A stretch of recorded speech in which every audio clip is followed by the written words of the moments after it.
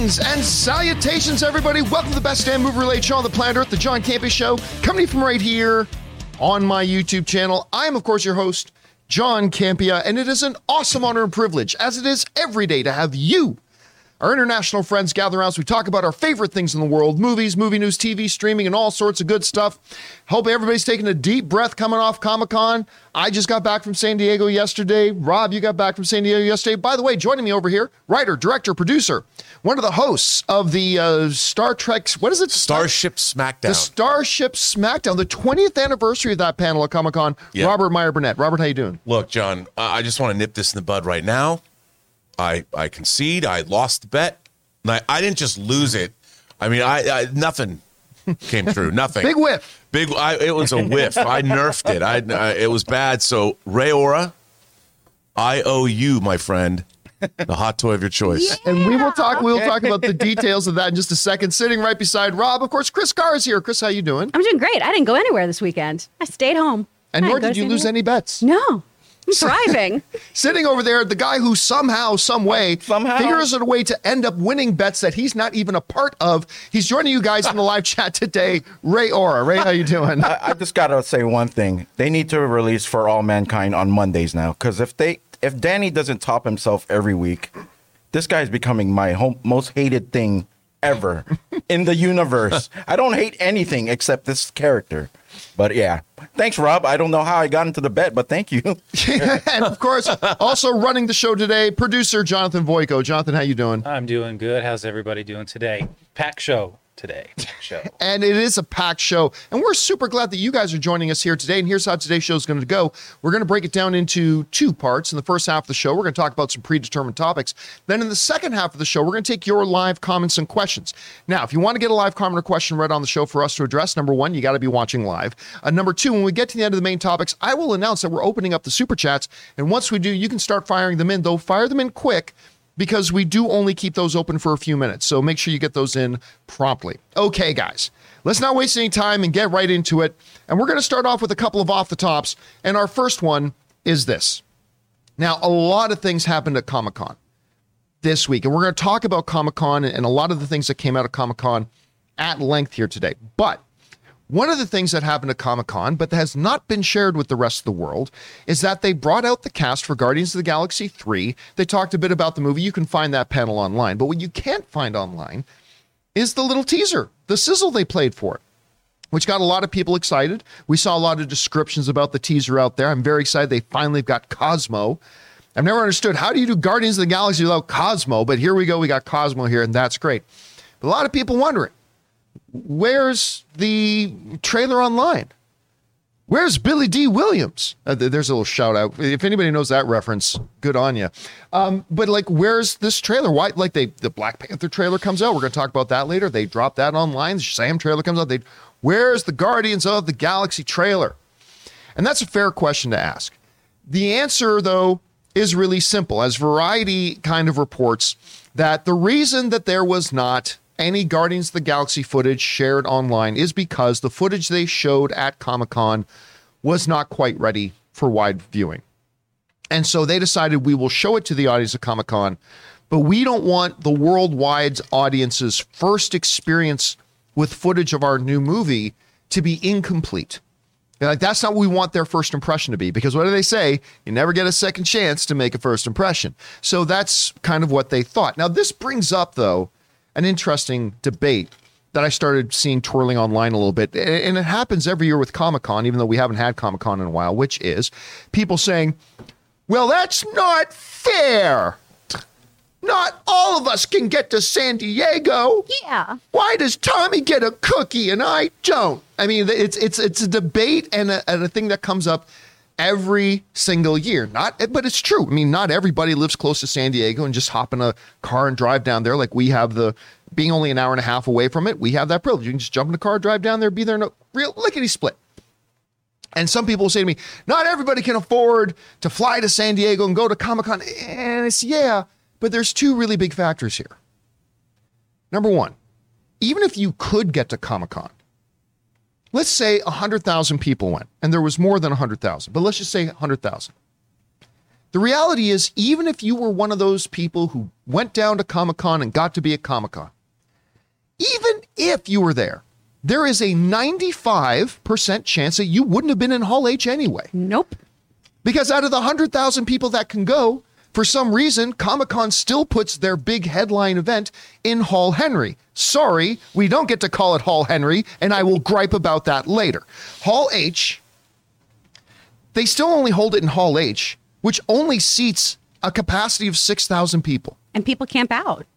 And there are people who camp out for like 48 hours. The smell in that Hall H. The smell in Hall H is not pleasant. It's the smell. I have moderated panels in Hall H before. The smell, even from the stage, is not pleasant. Oh, wow. I am just saying. So, I mean, the reality, even if you were there, only 5% of the people that are there even get into Hall H. And I wasn't one of them. I wasn't there, and I wasn't in Hall H. And I'm cool with the fact that they didn't release it online because it wasn't ready. And I'm also cool with the idea in principle. We've been talking about this for years. This is always a debate every year. I think people who do make the Mecca trip journey down, the voyage down, the pilgrimage, if you will, to San Diego Comic-Con, those people who camp out in those lines and whatever, I'm cool with those people being rewarded with getting something a little special. Whether it's something they get to see before the rest of us do, or they get to see that maybe none of us get to see for a few months, let alone a few hours, I'm fine with that. And just because Tommy got a cookie doesn't mean I'm getting ripped off. Because I wasn't going to if they didn't show those people at Comic-Con that footage, I still wouldn't have seen it. Like, people act as if the reason I didn't get to see it is because those people no, you weren't going to see it anyway. I wasn't going to see it anyway. But they got to have something a little special. So how about instead of being whiny little sucks, we say, hey, man, we're happy for those of you who were there and got to see it. Am I a little bit jealous? Yes, I am. But that's okay. I'm happy for those people that they got to see some instead of griping about what I didn't get. So I don't know. So it's cool. Anyway, Rob, you hear they're saying, like, look, we don't want to release this one to the public yet because it's not ready. Is that valid, or should they have just released it as it is anyway? Oh, come on. You know what happened. These effects look terrible. I mean, it's Look what happened with She-Hulk. It happens it happens. Sonic, She-Hulk, whatever. Fans will bitch, moan, and complain. And if there's somebody that's attuned to what fandom is going to do, it's James Gunn and Kevin Feige. And why they're ways out, a year out at least, for the new Guardians movie, right? I mean, they probably have first iterations of the effects. I wouldn't release them either. The fact that they showed anything at all was a treat. And speaking about what, fan entitlement, as I always say, life is unfair. The universe is indifferent to your suffering. And if you watch Best Movie, Worst Movie about disaster movies, you will find out that my favorite disaster movie had a solar flare that one day just decided to wipe all life off the planet. What about mine, Rob?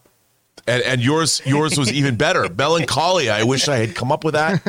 That was better. But the thing is, if you want something in life, John, you have to go take it.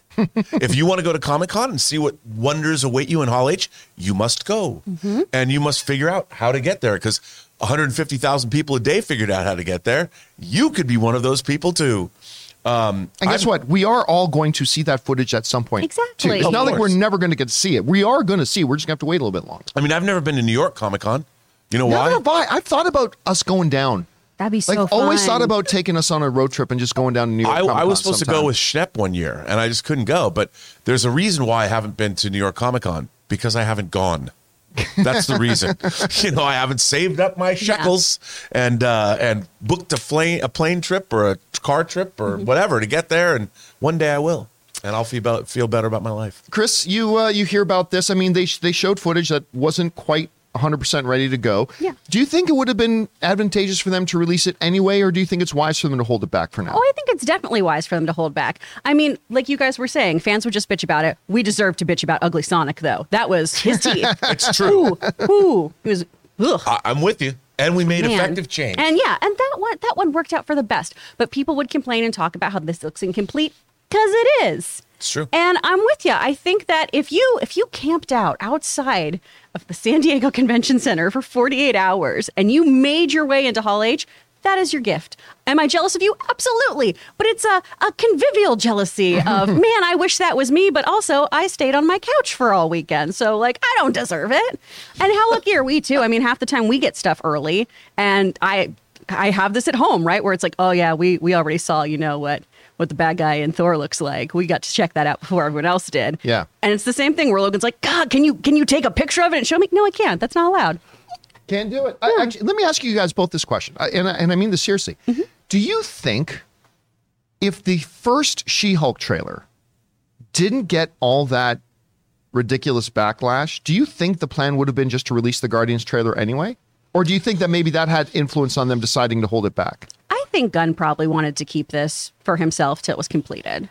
I would agree. I mean, I think that Guardians has a lot of. I mean, the thing about I think that one of the problems with She-Hulk is when She-Hulk is front and center, you're looking the scrutinization that effect takes by the audience because you're looking for any cracks, any chinks in that armor. You're looking for that, which we wouldn't look for if it was a CGI animal, alien monster, robot, whatever. Right. But we're looking at what we know as a human being. Exactly. So it's that much harder. And by the way, I thought she looked fantastic in this new trailer. Right, we'll get to that though a little bit later. Yeah, and I think that James Gunn was right because with Guardians, people were bitching about the Thor: Love and Thunder trailer, like, oh, it looks bad, but it didn't. And if they're unfinished.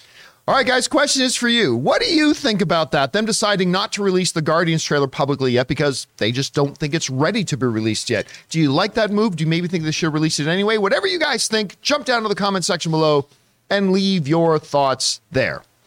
All right, guys. With that down, let's do another off the top here, and that one is this.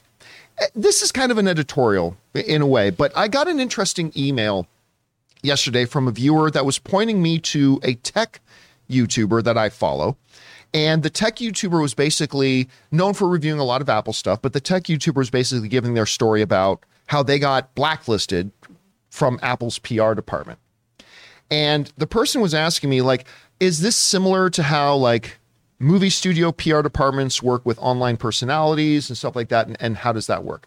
And I thought that's an interesting question. So I thought I would just take a second here to kind of give you guys a quick rundown about how some of your favorite online movie personalities, whether it's, a Dan Murrell or a Real Rejects, or you watch the John Campea show, whatever, give you guys just a little bit of an insight into how that dynamic works, because there's some things people don't realize, and there's some massive misinformation out there as well about how that whole thing works.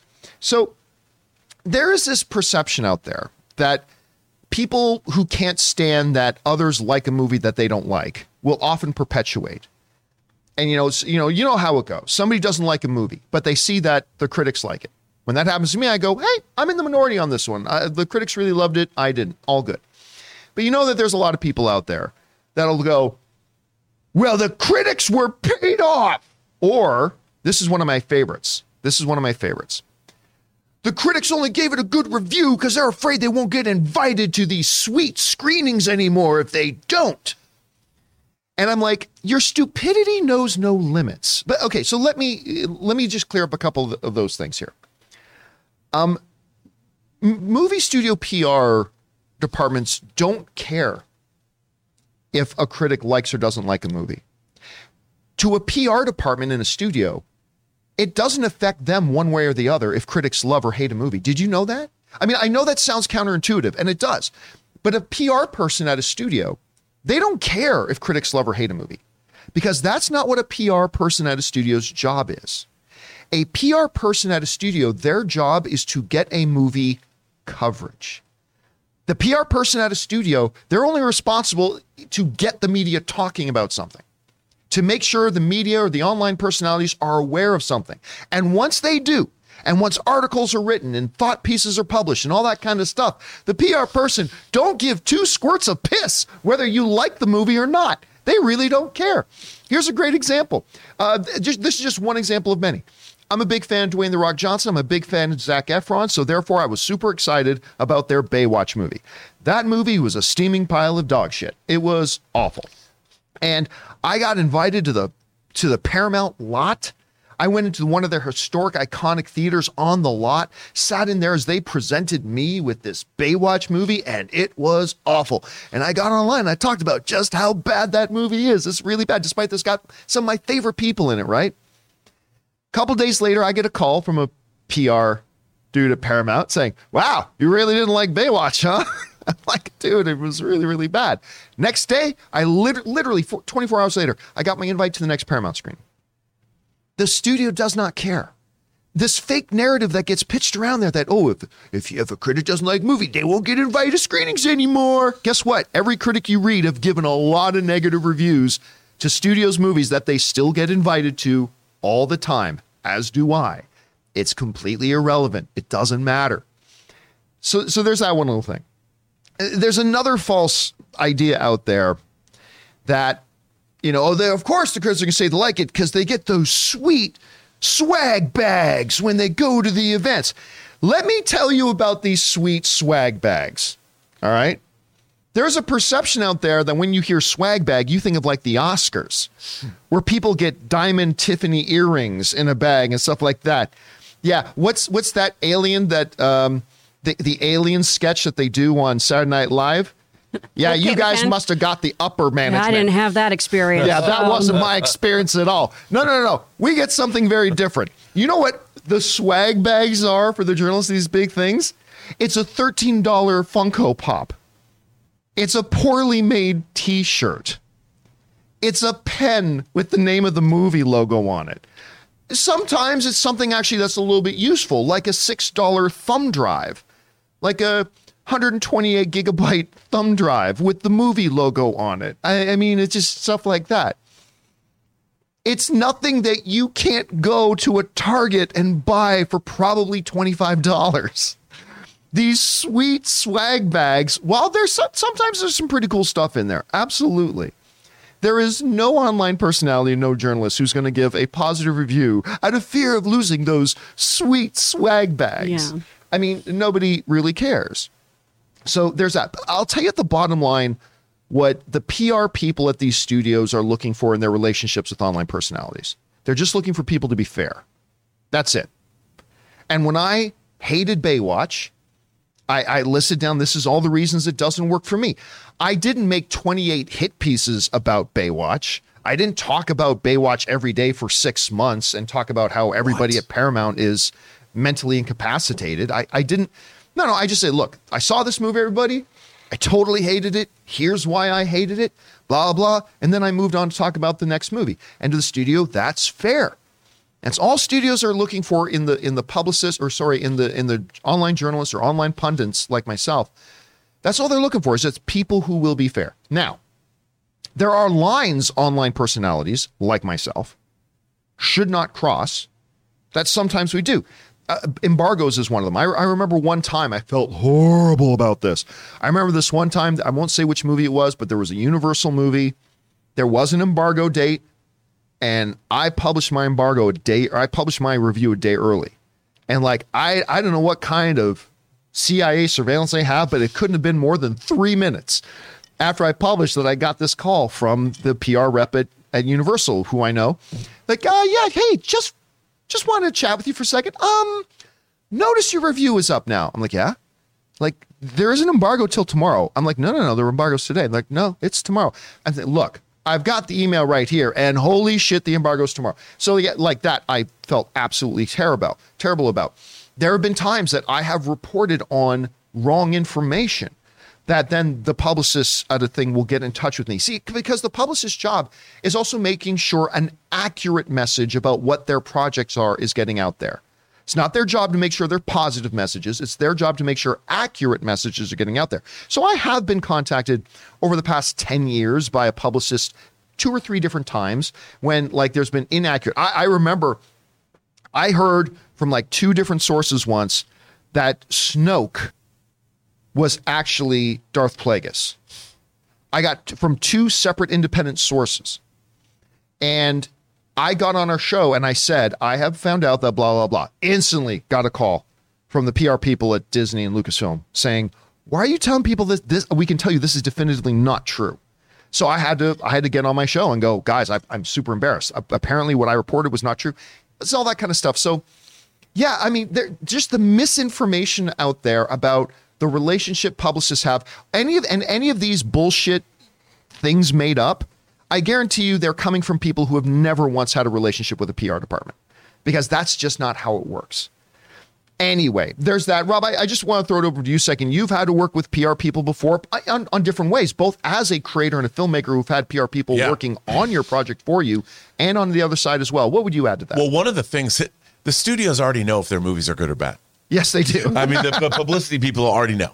So it's like if you're going to pan a movie that comes out like a Baywatch or something, I think like you, John, I think most of us look at things and want them to be good. Like, who takes pleasure if something's bad? Unless for whatever reason. I mean, it takes so long and it's so hard to make movies.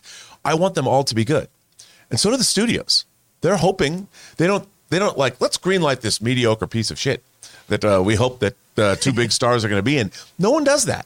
You go in thinking that your movie's going to win every Academy Award. I love what Aaron says. Aaron says, every time I land a new role, I already start rehearsing my Emmy acceptance speech in my head. It's absolutely true. And so, but when you're working with a studio, they know. So they're more surprised if you write a nice review of something like a Baywatch. They're like, wow, that's very nice. But, the whole thing is we do not benefit by shilling or as we don't get any benefit by reviewing something positively.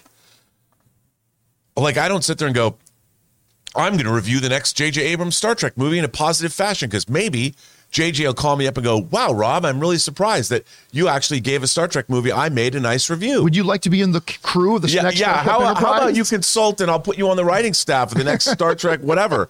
That's just not going to happen. You cannot curry favor with studios. And like I said, somebody even accused me on Twitter this weekend. They're like, oh, well, you're talking about the third season of Picard as it's really good. But clearly, you've said online that you're happy to just talk about anything and say it's great if they pay you enough money. Well, clearly, Paramount has paid you enough money. And I'm like, honey, there isn't enough money in the world you could get me to lie about Star Trek. Nope. Nobody does that. By the way, I want to just point out one other thing, too. So, like, part of being fair is being open with the audience. Yeah. There was a time, there are two separate occasions where I was on the payroll of a studio. Two separate occasions. Once I was on the payroll of Lionsgate because I was running a show called Film HQ for Comic-Con's streaming service, Comic-Con HQ, which was also being run by Lionsgate. So whenever I had to review a movie that was associated with Lionsgate, I always gave that disclaimer. Just so you guys know, I run Film HQ. Film HQ is bankrolled by Lionsgate. I am on Lionsgate's bankroll. And then I would proceed to shit on Lionsgate's movie. But I had to give that disclaimer. The other time, of course, was when my wife was a bigwig over at Hasbro. And there was a movie coming out associated with the Hasbro thing. And I would say, hey, guys, just to give you full disclaimer, half of my household income comes from Hasbro, just so you know, as I review this movie. And then I would proceed to shit all over the movie. But you just got to be open and disclose that sort of stuff. But the point is that neither Hasbro or Lionsgate came up to you and said, John, here's a 6-figure check to talk very favorably about our product. That doesn't happen. They don't even have a division at the studio. All studio money, all expenditures are they're meticulously poured over. They know where every dollar goes. There is not a department in a studio that's to pay off reviewers. No. The good reviews department, where they're like, here, we're sending you out your $2,500 check to write another good review. It doesn't exist. It doesn't happen. No one does that. Anyway, Chris, you got anything you want to add on to this? I would love to add the worst swag I ever got. Y'all remember the movie Diana with Kristen Stewart? Oh, yeah. Right? It focused a lot on Diana's eating disorder, and there's that whole scene with her, like, kind of puking up pearls, right? They gave us cupcakes covered in edible pearls. Nice. It's like, that's fantastic. So I just watched what felt like a 5-hour film about eating disorders, and then I'm handed this cupcake and was just like, this is so, no. Was it good? I couldn't eat it. Where I was just like, knowing what it was. Yeah. Anyway, guys, you guys have probably heard all these BS things out there. And I hope I gave you just a little bit more context to how that all works. If you have any other questions about it, feel free to email me sometime and ask. Anyway, guys, with that down, Let's now move on to a third off the top. Actually, before we do, we want to take a quick second here and thank one of the sponsors of today's show. I'm sure I'm going to give it a big positive review at some point because they're sponsoring our show. No, I haven't seen the show yet, but it does look damn good. We are being sponsored today by the upcoming new series on Peacock, The Resort. We want to take a second to thank the sponsor of today's episode, the new Peacock series, The Resort. In Peacock's must-see new series, there's more than just trouble in paradise. There's a flip phone, a disappearance, and a suspiciously timed hurricane. The Resort, a new Peacock original from the creators of Palm Springs and Mr. Robot, is an unexpected exploration of how love, marriage, and family can be a real trip. When a couple finds an old flip phone in the jungle on an anniversary getaway, they are unknowingly pulled into an unsolved mystery, a bizarre case that went cold 15 years prior when a once-in-a-century storm wiped away all evidence. This journey through the Mayan Riviera will take you from the edge of your seat to the depths of human experience and back again. Starring William Jackson Harper, Kristen Milioti, Luis Gerardo Mendez, and Nick Offerman, The Resort is streaming July 28th only on Peacock. All right, and big thank you to our friends over at Peacock and their new show, The Resort, for sponsoring this episode of The John Campea Show. Okay, guys, with that down, let's do one more off the top here, and that's this. As we were just talking about, Comic-Con has now come and gone. The first live in-person Comic-Con, other than the little special one they did a few months ago, the real first full-fledged Comic-Con they've had in a few years due to the pandemic, was back. How did it work out? There were some big hopes. There were some big expectations. But at the end of the day, it ended up pretty much being everything I said it was going to be and what I expected it to be, with two big exceptions. Number one, I said I did not expect it. I said I wouldn't bet money on it, but I was hoping for it, and I believe I had reason to hope. Dwayne "The Rock" Johnson posted a lot of pictures of Superman. Henry still has never denied that he's still coming back as Superman. Henry Cavill's manager is Dwayne "The Rock" Johnson's manager. They got the Black Adam movie coming out. I had so much of my heart, so much of my soul invested in the hopes, nay, the belief, the dream that at the Warner Brothers panel at Comic-Con, that Henry Cavill would come out on stage and forevermore rename Hall H to Hall Henry. It would have been a glorious day for fandom. Children would have been conceived. Countries would have celebrated. Wars would have ceased. It would have been a great day for humanity. Alas, it was not to be. As the Warner Brothers panel came and went, and nary a sight. Like, even when the panel ended, I expected them to go, oh, here he comes. Here he comes. Even when the panel ended, I expected that the lights would go down, that the lights would go down at the panel, say, thanks for coming, everybody, see you next time. But then 10 seconds after the lights went down, they come back up, no, just one more thing, and it never happened.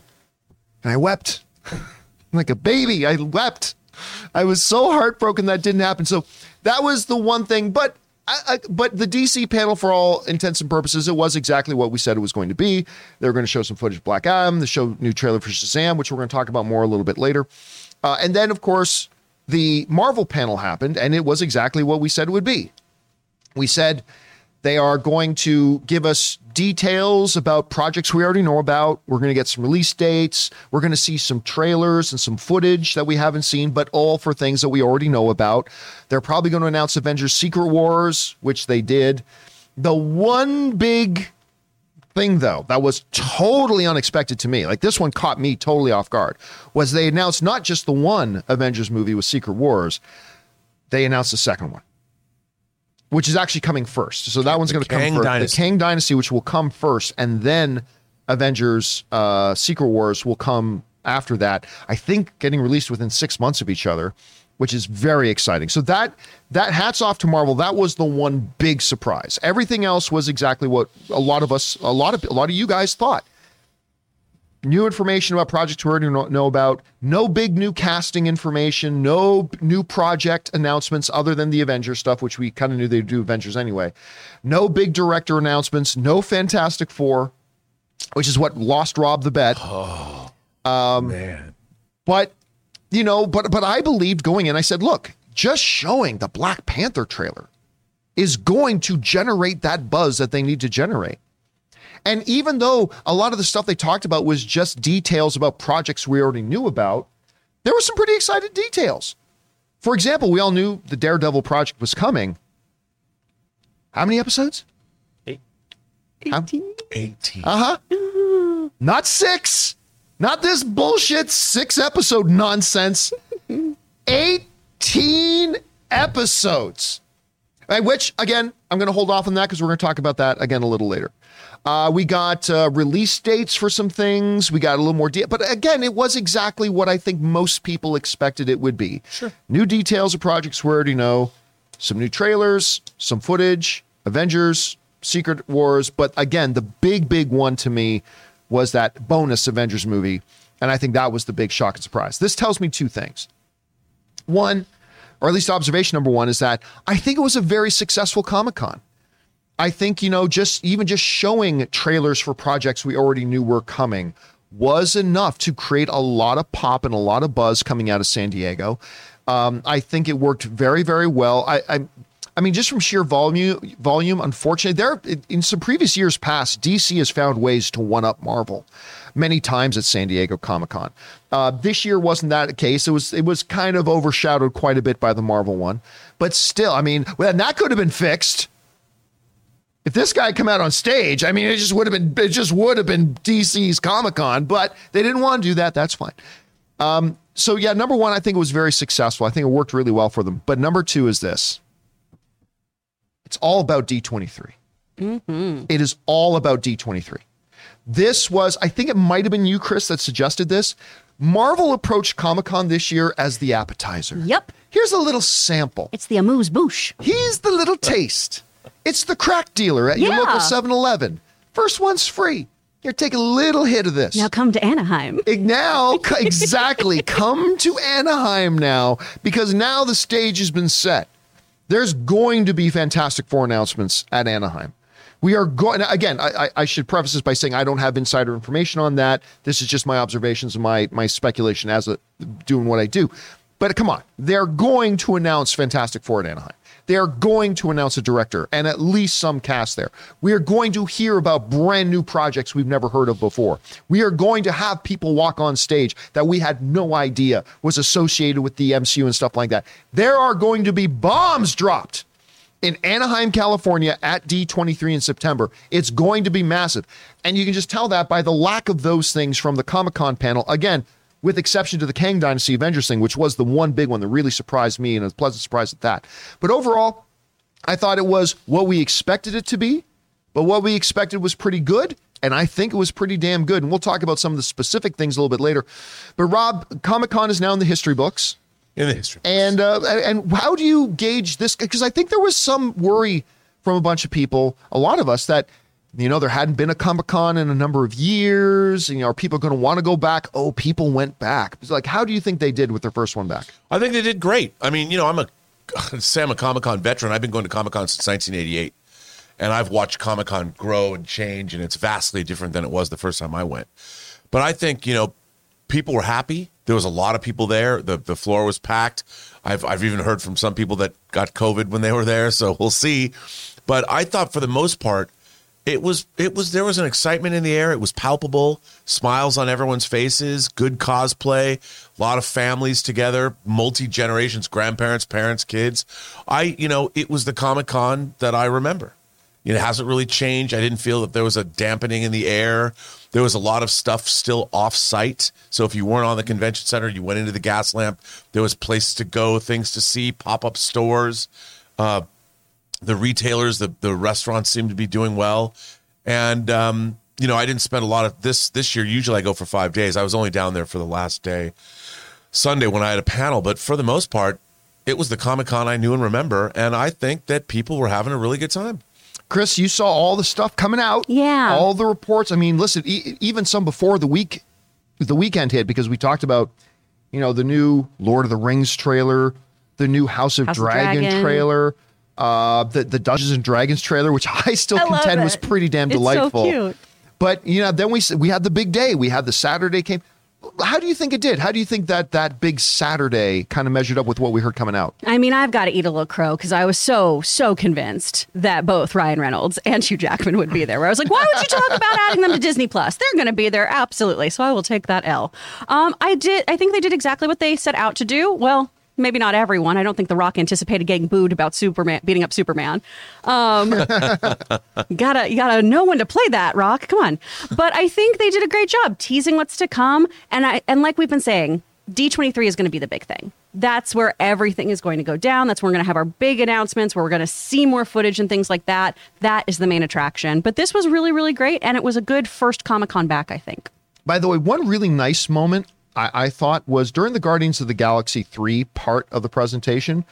James Gunn came out on stage and he said something that was really cool. He said, hey guys, just so you know, he said to the audience, today, Saturday, is the exact 10-year anniversary of when I got on a plane to fly to meet with Kevin Feige to give him my pitch for Guardians of the Galaxy. Today is the 10-year anniversary of that. And I thought that was really cool to see how far they've come. He's gone from a brunette to a white-haired guy in the meantime and all that kind of stuff. They brought the I just thought it was a really, really nice moment. Anyway, guys, question is for you. As many of us sitting at home seeing the reports coming out, how do you feel that Comic-Con measured up? I still think they maybe not a grand slam, but maybe a good 1 or 2 run home run. I think they did a really good job with that. I think the buzz was good. Some really good stuff happened. How do you feel about it? Were you let down by it? Whatever your guys' thoughts are, jump down to the comment section below and leave those thoughts there. Okay, guys. With that down, we're now going to move into our main topics here today. And how do we select our main topics here on the John Campea Show? Well, that's simple. You guys come up with them. Whenever you guys come across a big topic, issue, or story that you guys feel we need to cover as a main topic here on the show, we need you to write to us. Just go anytime, 24/7, over to www.thejohncampeashow.com/contact. Once you guys get there, you're going to see a form. Fill it out with your topic or question. It's absolutely free. Hit submit, and then maybe, just maybe, you might see your submission featured as a main topic here on the John Campea Show.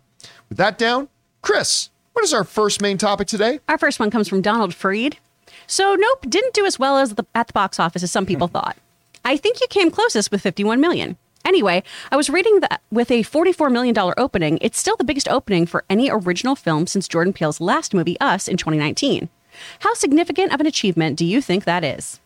All right. Thanks a lot for saying that in, Donald. And yeah, of course, last week we talked about Nope. I went to go see it. I enjoyed the film. It's a good movie. I don't think it's Jordan Peele's best. I put it in between, not as good as Get Out, better than this or than Us. I almost said This Is Us. That's a totally different property. That's totally different property. So yeah, I kind of put in there, again, great tension, fantastic performances. I had some issues with the execution of it, but whatever, it was pretty darn good. But the reality is, it's doing pretty damn good. This comes to us from the folks over at Screen Rant who write the following. Nope has pulled in a total of $44 million at the domestic box office in its opening weekend, making it number one. This result was slightly lower than the expected gross of around $50 million. I pegged it at 51 personally. Anyway, unfortunately. However, that still makes the film the highest opening for a non-IP original film since Us, another Jordan Peele film, which had an opening of $71 million. Not only does Nope have the highest opening for an original film in quite some time, but it is also one of the 3 original films to hit number 1 at the box office for their opening weekend in 2022. The other 2 were the Sandra Bullock and Channing Tatum adventure rom-com The Lost City, which I actually kind of liked, which opened to $30.5 million, and the Baz Luhrmann-helmed music biopic Elvis, which made $31.2 million. All right. There's some interesting numbers here. So, I pegged it around 51, so I was off by about 70 million. Came in, I think Ray called 85 million. So 81 million. 81 million. Ray called 81 million. Little.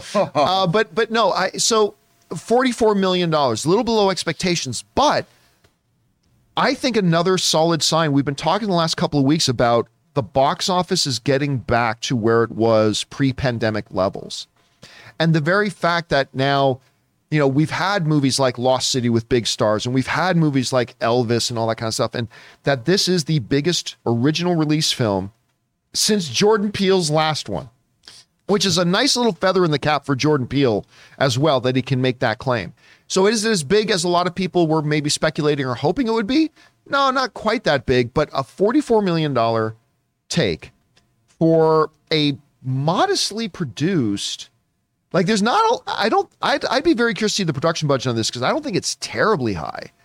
Right. There's not a lot of actors in it. It's kind of shot out in the desert, whatever. I think this has got to be looked at as a really good win for them. Certainly another feather in the cap for Jordan Peele. And yeah, so anyway, Chris, you see the box office results for Nope. What do you think? I mean, it's a little disappointing that it didn't do as well as predicted, but yeah, Jordan Peele's crushing it. He's bringing in money on original IP. That's fantastic. I got to see Nope this weekend. I do think it's a little lackluster personally. I know. There's some really great sci-fi storytelling going on here, but as far I went into this expecting to get spooked, y'all. I expected to be scared, Come on. and I wasn't. The horse barn scene when Daniel walks into the horse. Tell me that scene wasn't gripped with tension. That was really, really well done. Yeah, that was a great scene. And there's one really great moment where something just crashes, basically, that Logan screamed, and it was the funniest thing ever. Like everyone in our theater was just like, "You okay, man?" But for the most part, though, I think he's had a little bit of trouble kind of putting the genie back in the bottle, if you will, from that magic that we got from Get Out, because that is just such a perfect film, in my opinion. But hopefully, this just shows that people should be investing in original IP, though, because people want to see it. Rob, not as high as maybe some predicted, but still the highest opening for original film since his last film. What do you make of the results? Yeah, I mean, again, I think you have to temper the expectations. And I guessed it would make more. But like you pointed out, this movie is not it's not breaking anyone's bank. And I think Jordan Peele himself, the fact that he hasn't taken on some giant tentpole property and is cashing in now in Hollywood, you've got 3 original movies that you've created. You should be directing that have all been profitable. Now. That have all been profitable. Yeah. And I think that he's managing his career. What you get when you essentially get a win like this, it's still a win. He has 3 original films that he's now an auteur. He's written and directed. Once, you got lucky. Second film, even though we didn't love it, it still did well. And people like that movie. Now he's got 3 original visions that he wrote and directed. No one can take that away from him. He's now an established Hollywood creative force. And not that he wasn't, because I loved Key and Peele and I love what he was doing, but now theatrically, I mean, now when they're taking movies out of theaters, let's put them up on streaming. To have a movie come out and have all 3 movies make money, that's a big deal. And he's now a bankable director that can work with any studio in town. Is it wrong that sometimes I secretly hope that Keegan and Jordan's careers go downhill a bit just so they get back together and do some more Key and Peele specials? Is that bad? Is that wrong with me? I want them to do I want more Key and Peele. I want a feature film. Yeah, I would love to see them do a feature film together. I would love to, whether it's how Lorne Michaels, fun as hell. How many skits did Lorne Michaels turn into movies from Saturday Night Live? I mean, everything. Some would say too many, Rob. Well, yes, there's probably too many. But I think Key and Peele, they could do like Key and Peele present something. What was the one they did about the dog? Keanu, wasn't it? Keanu. It's about a cat. Yeah. Oh, about a cat, right. Yeah. That wasn't great. Wasn't great. That wasn't great, It was unfortunately.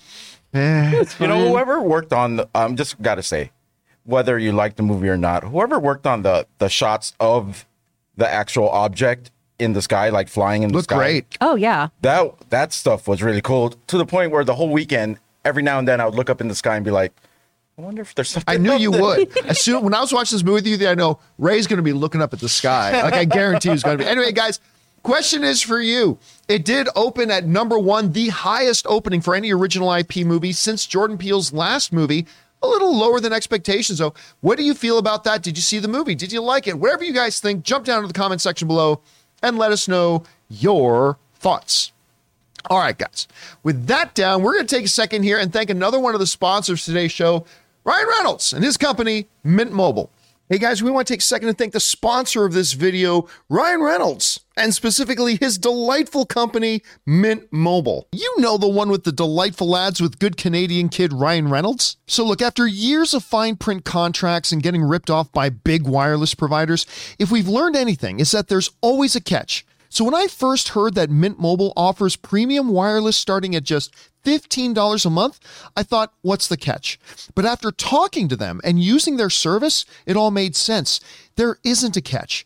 And guys, this is no joke. I have been using Mint Mobile for months now. And on top of the fact that I'm spending literally about 1/3 every month of what I was spending on my former major carrier, I've discovered no decline in my service. I kept my phone number and I was able to keep my phone. The switch from my old service to Mint Mobile couldn't have been easier and saved me more money. And the best part for anybody who just hates their phone bills is that Mint Mobile offers premium wireless for just $15 a month. All of their plans come with unlimited talk and text plus high-speed data delivered on the nation's largest 5G network. Use your own phone with any Mint Mobile plan and keep your same phone number along with all your existing contacts. To get your new wireless plan for just $15 a month and get the plan shipped to your door for free, go to mintmobile.com/Campea. That's mintmobile.com/Campea.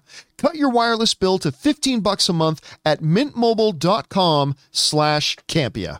And thank you to our friends at Mint Mobile for sponsoring this episode of the John Campea Show. Remember, guys, you can find the links to our sponsors and all the promo codes down in the description of this video. Just go and click on that there. And remember, when you support our sponsors, you're actually supporting us on the show. So thank you again to Mint Mobile. All right, guys, let's now move on to main topic number 2. Chris, what is our second main topic today? This one comes from Mr. Mister. When the She-Hulk trailer came out, I admit I didn't love it as much as everyone else. I mean, it looked fun, but there was just something about it that didn't hook me. Anyway, I watched this new trailer, and it was pretty awesome. It was entertaining, the fourth wall breaks were actually pretty neat, and those reveals were hype-inducing. Anyway, I know you really liked the first trailer, so what are your thoughts on this new one? Thanks and bring on the filthy. All right, thanks for sending that in, Mr. Mister. And yeah, listen, I have been surprised. I mean, I'm not a big She-Hulk guy. Like, I've always had a little bit of a bias against derivative characters. Like, you got Hulk, you have She-Hulk. You have Flash, you have, what's his name? Kid Flash. Kid Flash. Speedy. I almost call him Little Flash. I'm not a big fan of these derivative characters, usually, right? Superboy. But when they announced, Superman, Superboy. But when they announced She-Hulk, I thought, okay, that's interesting. And I said, you know what? I remember even long before the first trailer came out, we talked about this. And I said, you know what, though? If they do She-Hulk like an Ally McBeal in the MCU, I'll be on board for this if they take that kind of approach with it. And so, yeah, when that first trailer came out, I liked it quite a bit because it did exactly what I was kind of hoping. It had that Ally McBeal procedural comedy within the world of the MCU kind of setup. And I thought personally it was delightful. I was really charmed by it. I laughed a lot at it. Like it says, fear and panic or whatever. And she goes, those are the two baseline emotions for any woman. I just laughed my ass off at it. I thought it was really great. Of course, there was some stuff about the visual effects a little questionable. Then they reissued it. It looked better, all that kind of stuff. So they come out with a new trailer that they released at Comic-Con. And they give us a little bit of a better sense of the world that it's in and all that kind of stuff. And I will say this, I quite like the trailer. I do. I quite like it. Let me give you my 2 concerns about it. And these, I'm only speaking for myself. So my 2 complaints. And both of these I kind of insinuated about the last She-Hulk trailer. Number 1. The super is no longer unusual in the world of the MCU. This is something I've feared for many years, that eventually they keep expanding the MCU so much that pretty soon there's nothing extraordinary about any of these people anymore. Like, you watch the original Spider-Man movie, right? And it's like, this dude with powers, he is truly unique in this world. And they told a story that way. You get, the X-Men movies. These are individuals that are unique in this world and thus are hated and feared as a result of it. That was unique in that world. The MCU now I've joked about, but you go to any 7-Eleven in the MCU and there's 18 superheroes sitting on the roof patrolling for crime. I mean, there's Or buying crack out front. Because, the boys teaches us, even superheroes have their vices, right? So, Herogasm. So, I've always been kind of worried about it. And when you watch the She-Hulk trailer, it really leans into that. Everybody has superpowers now. People's superpowers everywhere in that world. And there is literally now nothing special about an individual that has remarkable powers. It's like, oh yeah, it's Tuesday. Everybody does. They even just show people leaving work by jumping out windows, and committee members. Yeah, now I've got power. So that's a concern to me. Again, that is not a problem with She-Hulk though, so I shouldn't pin it on She-Hulk because that's not She-Hulk's fault. That's everything that's happened in the MCU now. So that's just one thing about the MCU that I don't love is that now there's nothing special about any of these characters. Second thing that bothers me is the continued neutering of Hulk. The continued neutering of Hulk. I get it. The comics are the comics. The MCU is the MCU. They are different. One borrows from the other and is influenced by the other, but they are not the same. Just because something happens in the comics, I do not expect that to happen in the thing. But Hulk is the world breaker. Hulk is the ultimate nuclear option. Hulk is the guy who is so powerful that the most powerful beings on Earth had to conduct a meeting amongst themselves, call themselves the Illuminati, and saying, we can't deal with Hulk. We got to send him somewhere. And then when he came back, he's pissed, and not every single superpowered being on the planet could stand against him. Save Sentry. Yes. But even that fought Thanks to for a draw. mentioning that. I knew Ray would like that. I love even it. that was fought to a draw. He came back and started hunting all of them. And even when all the X-Men try to stand between Hulk and Xavier, good luck. This is Hulk. Ain't nothing going to stop him because he's Hulk. And that was kind of our Hulk in the MCU for a little while. Until the Russo brothers took over. And I love the Russo brothers movies, don't get me wrong. My one little itchy complaint is I just don't like the way they kind of neutered Hulk. And you know what? It's funny because the Russo brothers talked about that recently. They kind of said they did that on purpose because it's like, what do you do with Hulk? Because he's Hulk. So what do you do? And you know what? I respect that. That is a conundrum. But I kind of don't like that. So when I first watched this trailer, and I also don't like taking heroes that I completely love and making them jobbers. And I'm watching this new trailer for Hulk. It's like Hulk throws a big stone, She-Hulk, throws it further. All that kind of stuff. Now, a friend of mine did point out, John, watch the trailer again. When Hulk threw the stone, he was just like, She-Hulk fully leaned into it and gave it. I'm like, okay, I'll give you that. That made me feel a little bit better. But those are my two little complaints. That I think that the MCU continues to neuter Hulk. And the fact that, again, it's just the spreading of the MCU thing but with that whining and crying out of the way, the trailer in and of itself is still great. I love Roth's Abomination. I've always loved him since that old Hulk movie. I've been waiting for them to bring him back in a meaningful way. And it looks like he may not be in a lot of this show, I don't know, but it looks like his character is like a central figure as to what's going to be happening in this world. I thought the humor works. That little fourth wall break, if you just want to go back to being a lawyer, I respect that. He doesn't mean that. And then Hulk looks back at her. I love that moment. I still think this show is going to be great. I really do. I think I'm going to be charmed by it. I think it's going to be a lot of fun. Only 9 episodes, not only 9 episodes, but at least it's not 6 anymore. So it got 9 episodes. I'm excited about it. Anyway, Chris, you had a chance to see the new She-Hulk trailer with special guest star Hulk. What did you think about it? Oh, it's charming AF. I love this. I'm so excited about it. I love the Fleabag sensibility of it. And for me, the Hulk She-Hulk relationship makes sense for him in this one, right? Because it didn't seem like a jobber so much as a mentor. Yeah. I guess. So I had a kind of different perspective on it, especially because of She-Hulk's history and everything of getting shot by Nick Trask and then getting the blood transfusion. What do you do once you get superpowers in a way that you did not mean to get them? How do you do this, especially when you have a cousin who kind of is more like a brother to you, who's been going through this for years and years? You have a mentorship. So that made sense to me. Seeing Emil, seeing Juan, seeing, oh my gosh, Jamila Jamil as Titania. Yeah, that's going to be. I'm so excited. I'm not big on the costume. I'm not big on her costume, but I am excited to see her in there. That's fair. By the way, that opening shot of her sleeping and you just slowly see the hand with the horn come into frame. Yeah. I'm like, that's a great shot. It's so good. And then, of course, our big closing moment, though. The best part of that is just seeing 2 sticks at the end of that trailer. Right, which leads us into something that I am now ready to reveal to the world.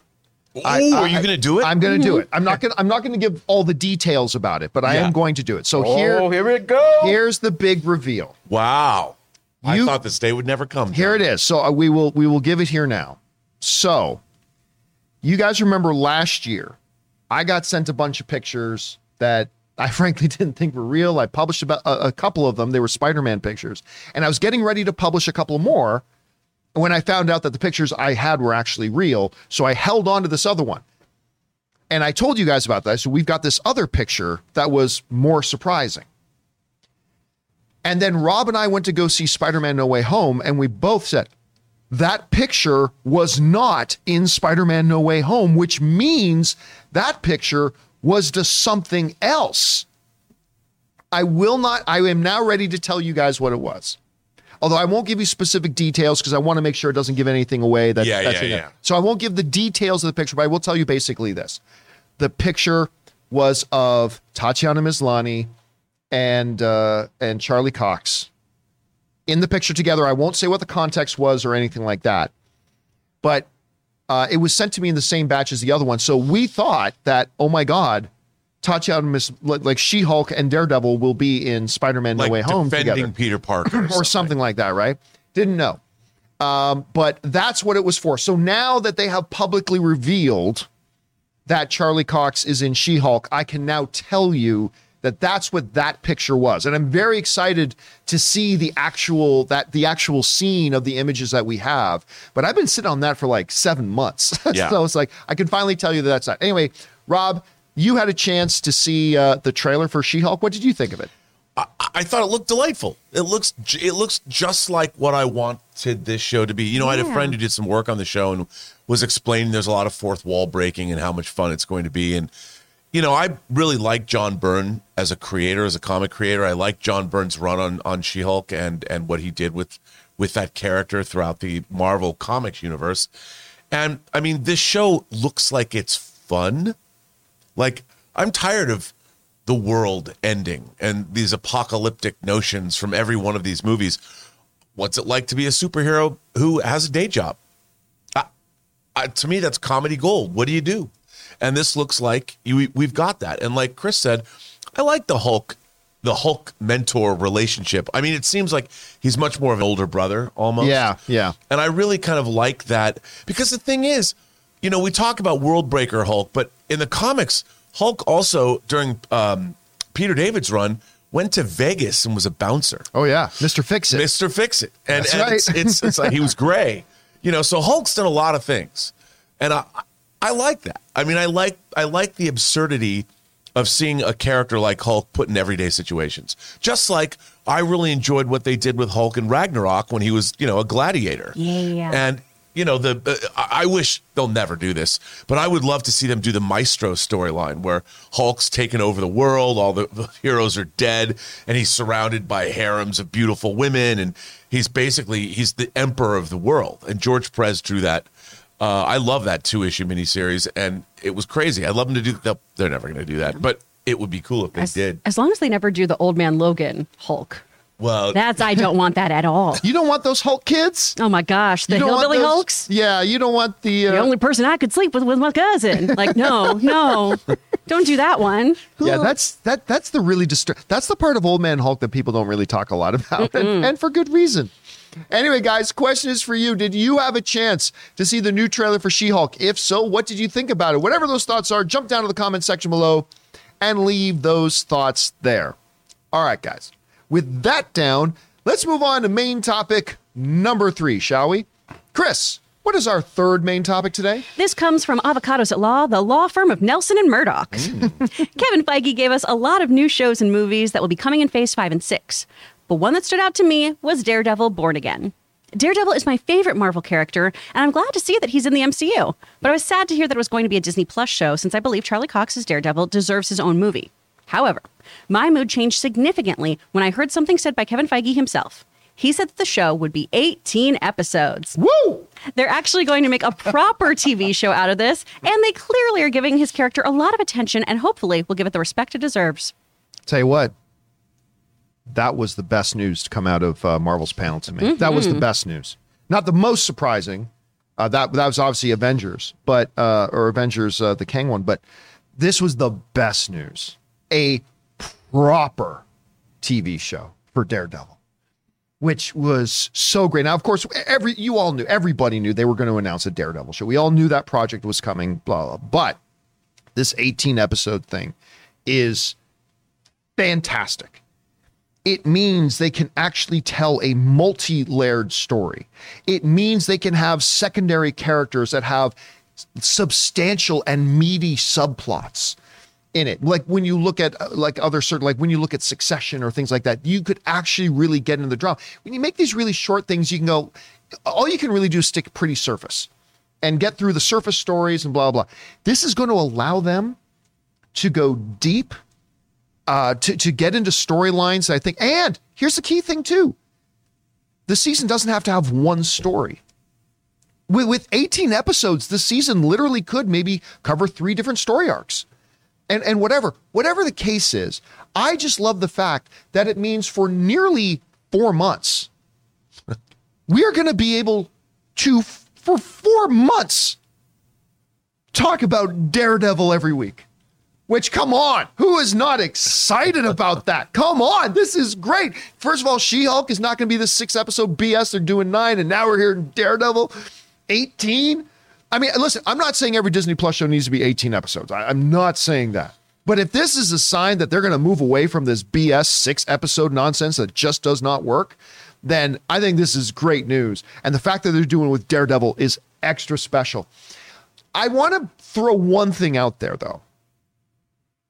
It is still a little bit of a mystery as to, is this or is this not the exact same Daredevil that we had in the Netflix series?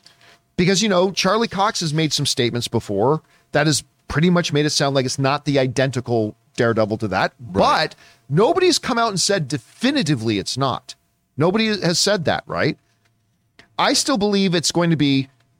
My thought right now is, and I'm totally open to getting new information and changing my mind about this, but right now my thought still remains, this is going to be a very similar Charlie Cox Daredevil that we had in the Netflix series, but I don't think they're going to say it's the exact one. I don't think they're going to bring what was the Netflix shows into the official MCU. They might. I'm not saying they're definitively not, but I'm saying my guess is that they're not.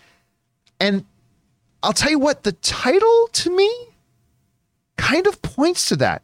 Now, of course, Daredevil Born Again, that's a recognizable yeah. But I think there's more to it than that. I think the title Daredevil Born Again is also symbolic of this is our new Charlie Cox Daredevil. I don't know that. I'm not going to be shocked if Kevin Feige comes out and confirms that it's the same one as the other universe. All open to that. But when I heard the title, that's the first thing my mind went to. Was that not only is it this great story, but I think they specifically chose that as a title because it's kind of symbolic that this is the new Daredevil. Again, that's just me speculating and taking a wild guess. Whatever, I'm just thrilled it's coming back. I think he's great in this role. I think it would have been perfectly fine if they recast it and did something different. That would have been fine. But I am super happy that it's him and that he's back. Stardust Boy is back as Daredevil, which I'm very excited about. Hey, Rob, you heard the announcement, the 18 episodes, the Born Again, Charlie Cox, Vincent D'Onofrio. What stood out to you the most in all this? Well, first, Daredevil is one of my favorite MCU characters. And I really loved the 3 seasons of the Netflix show. I thought they were good. This Born Again. That third season, I think, is so. I think the third season is underrated. I do too. I thought the third season was just it's fantastic.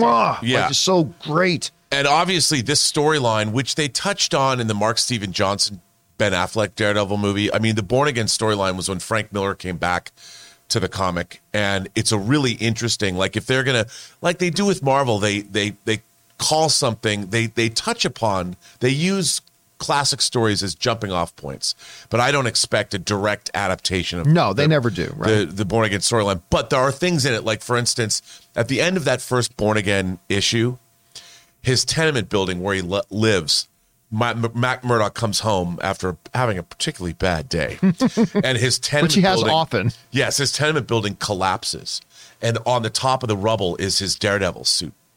So, and Matt Murdock knows that this was Kingpin. And he goes, I know it was you, Kingpin. And when he picks up his suit, there it is right there. You just shouldn't have signed it. See the last panel? Yeah. Because he knows. And it goes from there. And life for our poor Matt Murdock gets pretty bad. But it's a great storyline, and I think that it actually, whether it's multiple stories or not, they could take this and 18 episodes, they could string this out as one long epic story, and I think it would, the material would support that story. And it might be multiple storylines, but if it's one, I would love to see one, like you said, attack this from many different angles and really get into the meat and potatoes of it. But either way, very exciting. This is, like you said, it's one of the most exciting announcements that came out of Comic-Con, at least for me, because this is such a great storyline. Charlie Cox is so great as Daredevil, and I think they're going to say, they might not definitively come out and say it's the same Daredevil, but I kind of think it kind of is. Yeah, I think they're gonna make it really similar, but they're never gonna say it is. No. So that gives them an out for when they do things in the series that are not consistent with what they did in the Netflix series. It gives them an open door to have an out. Because, I mean, one of the things that if you're going to do any Daredevil series, they've already established Elektra. And I would have thought Kevin Feige, of all people, not that I really liked how they did Elektra in the Netflix show, but I think Kevin Feige would have done it differently. Right. And I would have thought that he might have wanted the opportunity to create his own version of that character. Because some of the things that they did with it all in the hand, I didn't agree with. But John, my favorite word comes back to mind. Ninja. Ninja. Gotta have the 18 ninjas. episodes. I want the hand. I ninjas. want ninjas. You know what, though? Here's the ninjas. best part. The best part is with 18 episodes, I am very much looking forward to the one dedicated episode of the Tracksuit Mafia setting up the bombs in his building that are going to bring the building down. That's going to be delightful television. I cannot wait for that. Anyway, Chris, you hear about this announcement, a lot of ground to cover in there. What was your big takeaway from it? Oh man, I'm so hyped for this because I loved this series so much. It's one of my favorite television openings of all time. I love that opening sequence so much from the old Daredevil show. The fact that it's Born Again is a little interesting to me, just because season 3 had so many Born Again plot points. Yes. Yeah. You had some of the imagery of the church, you had the mother nun, you had a whole bunch of the things. Matt Murdock essentially becoming destitute, because that's a big part of it, right? He is just kind of having his sanity slowly unravel in Born Again. This is also where we have Karen Page have her very, very dark storyline, where So she dark. went off to become an actress, had some success, then fails, gets addicted to heroin, starts doing porn, sells Matt Murdock's identity to the Kingpin. I mean, it's a wild, wild storyline. So like you were saying, it's not going to be a paint by numbers, let's recreate that. That's not coming to Disney Plus. Yeah, no. You know, Deadpool's going to stay rated R. I think this Daredevil's going to be a little less violent than what we saw from the Netflix series. But I'm really, really keen to see what they do take from this original story, or if they're going to make it more about, you know, his post-blip life or something like that. If it's literally a version of that, of him being born again in a sense, coming back from the Ooh, dust. that's a really good observation. See, I honestly feel we're going to see this show, and my guess is we're not going to feel a lot of differences tone-wise between what they did on Netflix and here. It will be PG-13, but I have always said this, and I still contend, when you go back to the Netflix show, that easily could be a PG-13 with a few minor changes here and there. Like just pure violence, just violence. You're not going to get an R from just violence. Like No. even that whole big hallway and that hallway fight, right, in Daredevil, that long way. good. So good. That's not rated R. No. That's not an R thing. Well, You and a could lot of the easily do violence that. is off camera too. Like one of the Yes. most horrific things is when Fisk kills that guy with a car door. You don't see anything, and that's worse, right? Yeah. It's the Green Lantern girlfriend in a refrigerator moment, right? Of you decide like, oh, this is so much worse because I've decided how it is in my brain. You know how grisly that thing is there. Ugh. Yeah. So I think, again, I don't think we're going to feel or really notice a lot of tonal differences between that and there, but that's just our guess. Anyway, guys, question is for you. They have announced Daredevil, Born Again, which I think there's a lot of meaning to that title, not just because it's a recognized story, is coming to Disney Plus, and it's going to be 18 episodes. I'm very excited about that. Question is for you. What do you think about it? What's your big takeaway? Which part of these announcements stood out to you the most? Whatever that is, jump down to the comment section below and let us know your thoughts. All right, guys, we're going to take a second here from another sponsor of today's video. The folks doing really good work over at BetterHelp. Hey guys, we want to take a second and thank the sponsor of this video, BetterHelp. You know, in the age of social media, you might think that everybody's life except yours is perfect because everybody always posts the best memories, the most glamorous shots. But you and I both know that's not how life is. We get pitched some serious curveballs, and sometimes it seems like a lot of them. And you know, we always encourage each other to get out there and to get into better physical health, going to the gym and eating right. But it's about time we started paying more attention to our mental health as well. And that's where our friends at BetterHelp come in. Because see, BetterHelp is not a crisis line. It's not self-help. It is professional therapy done securely online, available to people worldwide. You can log onto your account anytime and send private messages to your therapist, or you can schedule weekly or phone-only sessions if you're one of those people that's not really comfortable being on camera. And getting therapy every week is as easy as just a few clicks on your laptop or phone. It is time to invest in your own mental health, and BetterHelp is a great way to invest in yourself. And right now, they have a special offer for all of the John Campea Show listeners to get 10% off your first month at betterhelp.com/Campea. That's 10% off your first month of online therapy at betterhelp.com/Campea. And a big thank you to the folks at BetterHelp, not only for sponsoring this episode of the John Campea Show, but doing the good work that they are doing. All right, guys, with that down, let's move on to main topic number 4. Chris, what is our fourth main topic today? This one comes from Bruce Wayne. Oh, wow. Really? Yeah. Billionaire philanthropist writing in. During their Comic-Con panel on Saturday, Warner Brothers released the first trailer for Shazam! Fury of the Gods, and I thought it was pretty good, capturing the same humor and whimsical tone that made the original so much fun. What did you all think of it? Thanks. All right, thanks for sending that in, Bruce. And yeah, now, was this the first one or is this the second one? I thought they put out something else earlier. There was like a Fandom trailer. Oh, yeah, that's something like that, right? This the first full meaty trail. Okay, the first thing I will say about it is I was actually a little bit disappointed at first because they showed us a sizzle of Shazam! Fury of the Gods at CinemaCon a couple months ago. And it involved a running gag in it that included Shazam dumping Wonder Woman. That was so fun and funny. I was really surprised that they didn't put that in. They're going to use it in other marketing materials as we get closer to the release, I'm sure. But that aside, I love Shazam, the first Shazam movie. Love it. To me, it's actually the number 2 or number 3 best DCEU movie. Like, to me, obviously, number 1 is Man of Steel. And then number 2, it's a fight between Shazam for me and James Gunn's Suicide Squad as the number 2 best one. So those ones can battle it out for number 2 and 3. But I love Shazam. I liked it more than most people did. Like this is one of those films where I haven't appreciated. You know, some films I don't appreciate quite as much as most people. This is one I absolutely adored. Ann and I went to the theater 4 or 5 times to go watch it, just because we always left with a big smile on our face, heart full of love, and just ready to go into the world. Shazam. Love that movie. Been very excited to go back to it as well. And this trailer came out, and you know what? It was very true to the spirit of Shazam. This wasn't the best trailer to come out of Comic-Con, but it was solid, and I enjoyed it. And that scene, we saw images got released a few months ago of Zach Levi sitting at the table with Helen Mirren over some soda and some French fries, and like, what's going on there? So they put that scene in there. I thought that was great. I just enjoyed it a lot. Again, the best trailer out of Comic-Con? No, probably not even the top 2 or 3. But to me, it was solid. It did the job of a trailer, make me even more excited for it than I already was. I thought it was really good. Anyway, Rob, you had a chance to see the new trailer for Shazam! Fury of the Gods. What do you think of it? Well, I wasn't as big on Shazam as you were. You know, I thought it was okay. I didn't love Shazam. I liked it. I really liked this trailer. You know, I loved the latter half of the first Shazam when they introduced the Marvel family, because I always loved the Marvel family when I was a kid. I loved the design of the costumes. I thought all the characters worked really well together, and they're leaning into that in this movie.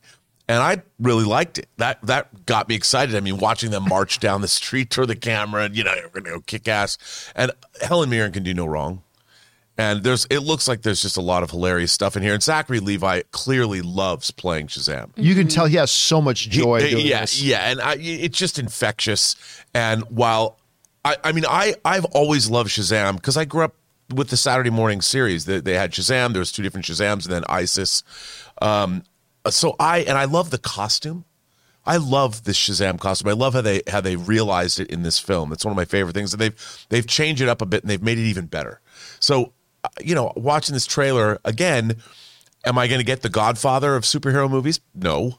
But that's not what I want. And it looks like they've really leaned into the strengths of the first movie, and they're giving me more of what I loved in the first movie on a bigger, grander scale. And whoever decided to cast Helen Mirren as the villain, because she looks like she's having a hell of a It's time. not whoever decided to. It's whoever was able to convince Helen Mirren to be in this deserves a medal. You got to give it up for Lucy Liu and Helen Mirren. I mean, come on.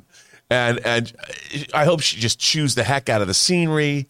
It's going to be great. It's going to be so much fun. I for one, am here for it, John. I'm very excited about this movie. I don't know why. I'm more excited than I thought I was going to be. Because as I said, I liked the first movie, but I didn't. This, I'm excited to see. Because it looks to me like this movie knows exactly what it wants to be and is exactly that. One of the things that I really appreciate about the first movie, and they talked about it before it came out. I remember Zach Levi talking about how, a lot of superhero movies, and he wasn't complaining. He's just saying a lot of superhero movies, it's like, the burden the characters have with these powers, and they just wish they never had them, and the responsibility weighs on the shoulder. He goes, man, you're a kid and you get superpowers. Woo! You're gonna have like the time of your life, and they really did that in the first one, and I love that they carry that through because he says, "I just threw a truck at a freaking dragon. This is awesome," or whatever. It's like, yes, that is how a lot of us would feel, and I love the fact that they're carrying that part of it over as well. Anyway, Chris, you had a chance to see the trailer. What did you think of it? I love this because I loved the first Shazam. I think it's great. Like you were saying, Zach Levi loves being Shazam. He does tons of stuff for the Lollipop Theater Network, which is this great charity that brings movies to kids who are hospitalized, mostly due to cancer treatments and things like that. And he'll show up to screenings. He reads to kids. He loves being Shazam. That's awesome. He loves it so much. Great organization that y'all should look into too. But this trailer looks delightful. I'm really excited about it. Obviously, we're going to see this a ton of times in theater because my husband is obsessed with Helen Mirren. That is his celebrity crush. That is his hall pass. He'll never leave me for a younger woman. Very excited. Have you ever seen Caligula? What? Yeah, oh yes. Yes, Rob. This looks really fun. And like you were saying, the idea of how a kid's perspective is about this, I love the opening of it's not even really worrying about being worthy of the suit. He's just not as cool as other people. Like, man, like my siblings are like doing some really cool stuff. And then there's all these other awesome guys who like have really cool suits and they have all this really fun stuff. I think it's very interesting and worthy of noting that we see Batfleck's face. Yep. We see Jason Momoa's face. We don't see the Flash's face. It's very interesting to me that we did Well, not. there was a side profile there. You don't know who's in that. I just think that's worth noting there. I was very surprised to see the Flash in the trailer. And then when I went, we don't know who that is. That's fine. I feel like Elliot we're Page. also... I love it to be Elliot Page. I feel like we're also just setting some things up already. A little PR move here to just be like, just don't even worry about who that is. Don't even worry about it. That movie doesn't exist. Anyway. I'm excited about this trailer. I thought it was a lot of fun. I think between that and, The Rock coming out and do his thing, I thought, while it should have been Hall Henry Day, I thought overall the DC presentation was actually quite good, and this was one of the highlights of it. Anyway, guys, question is for you. Did you have a chance to see the Shazam Fury of the Gods trailer? If so, what did you think of it? Maybe you're kind of more down into the darker, more serious superhero films and the lighter ones don't do it for you. That's totally cool. Maybe you loved it like we did. Whatever you guys thought, jump down to the comment section below and leave those thoughts there. All right, guys. With that down, let's move on to main topic number 5. Chris, what is our 5th main topic today? This one comes from Kevin Rubio. John, Kevin! Our buddy Kevin. You have long lamented that you thought that the proper way to carry on Chadwick Boseman's legacy was to not discard, but instead recast T'Challa. Yes. At the San Diego Comic-Con Marvel panel this weekend, Ryan Coogler said, quote, "Wakanda is more than just Black Panther. With the cultural impact of the first film and the new trailer dropping and showing the power and beauty of Wakanda's people, Angela Bassett, anyone? What are your thoughts now? After all, the cry is not T'Challa forever, nor Black Panther forever. It is Wakanda forever." All right, thanks for sending that in, Kevin. Of course, Kevin is a buddy of ours. He's a creative force in Hollywood and made still to this day, the greatest Star Wars fan film of all time in Troops. If you have not seen Troops, go watch Troop. It is still the standard bearer, I believe, of Star Wars fan films. Anyway, let me first talk about what Ryan Coogler said. Ryan Coogler, who is like one of the best directors in Hollywood right now. You're right that Wakanda is about more than Black Panther. Of course it is. the world is about more than Superman, but we still make Superman movies. And yes, it is bigger than Black Panther, but the movie is still called Black Panther. And yes, I still to this day believe that the best thing for them to do would have been to recast T'Challa. The character is too vital, too important, too culturally significant. What Chadwick Boseman did to bring that character to the forefront of not only pop culture but of the MCU and everything, and globally on a very social level, I think that should have been carried on. I have not changed on that. I still believe that. That said, I have always said that I have 100% belief in Ryan Coogler and Kevin Feige that they are going to deliver something great. I have no doubt about that. But whether what they deliver is great or not doesn't change the fact that I still believe the right thing to do would have been to recast it.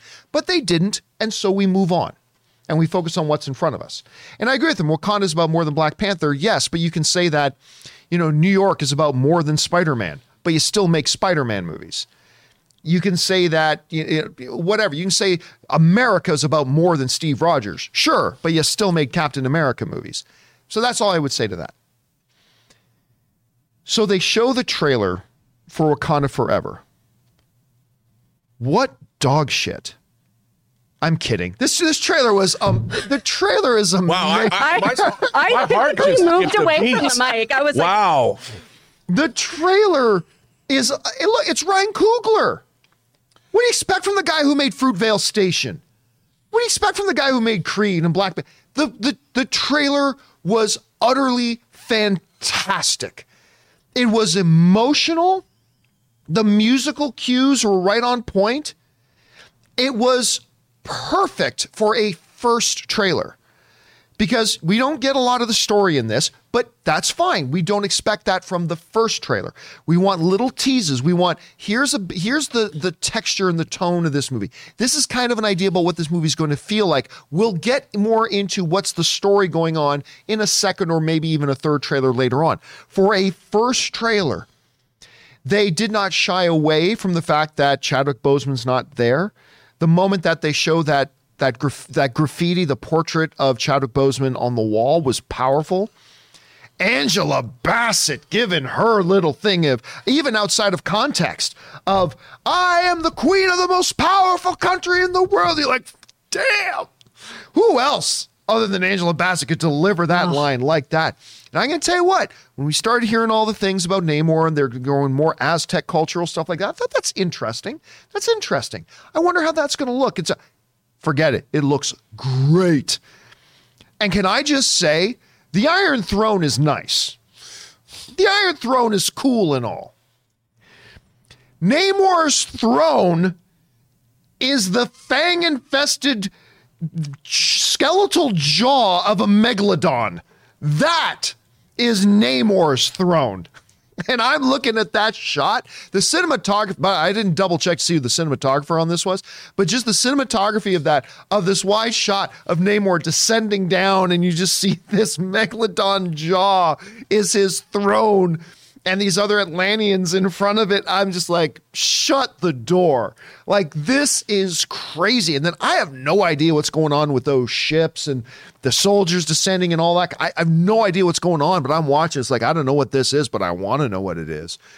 Because this looks freaking cool. There is clearly a conflict coming between Wakanda and Atlantis, which everybody knew was coming. It's based on stuff that we've had in the comic books. But I will tell you what, and the shots of Lupita Nyong'o, I'm freezing on the name of the girl who plays Shuri. Letitia Wright. Yeah. Yep. The shots of Letitia Wright as well.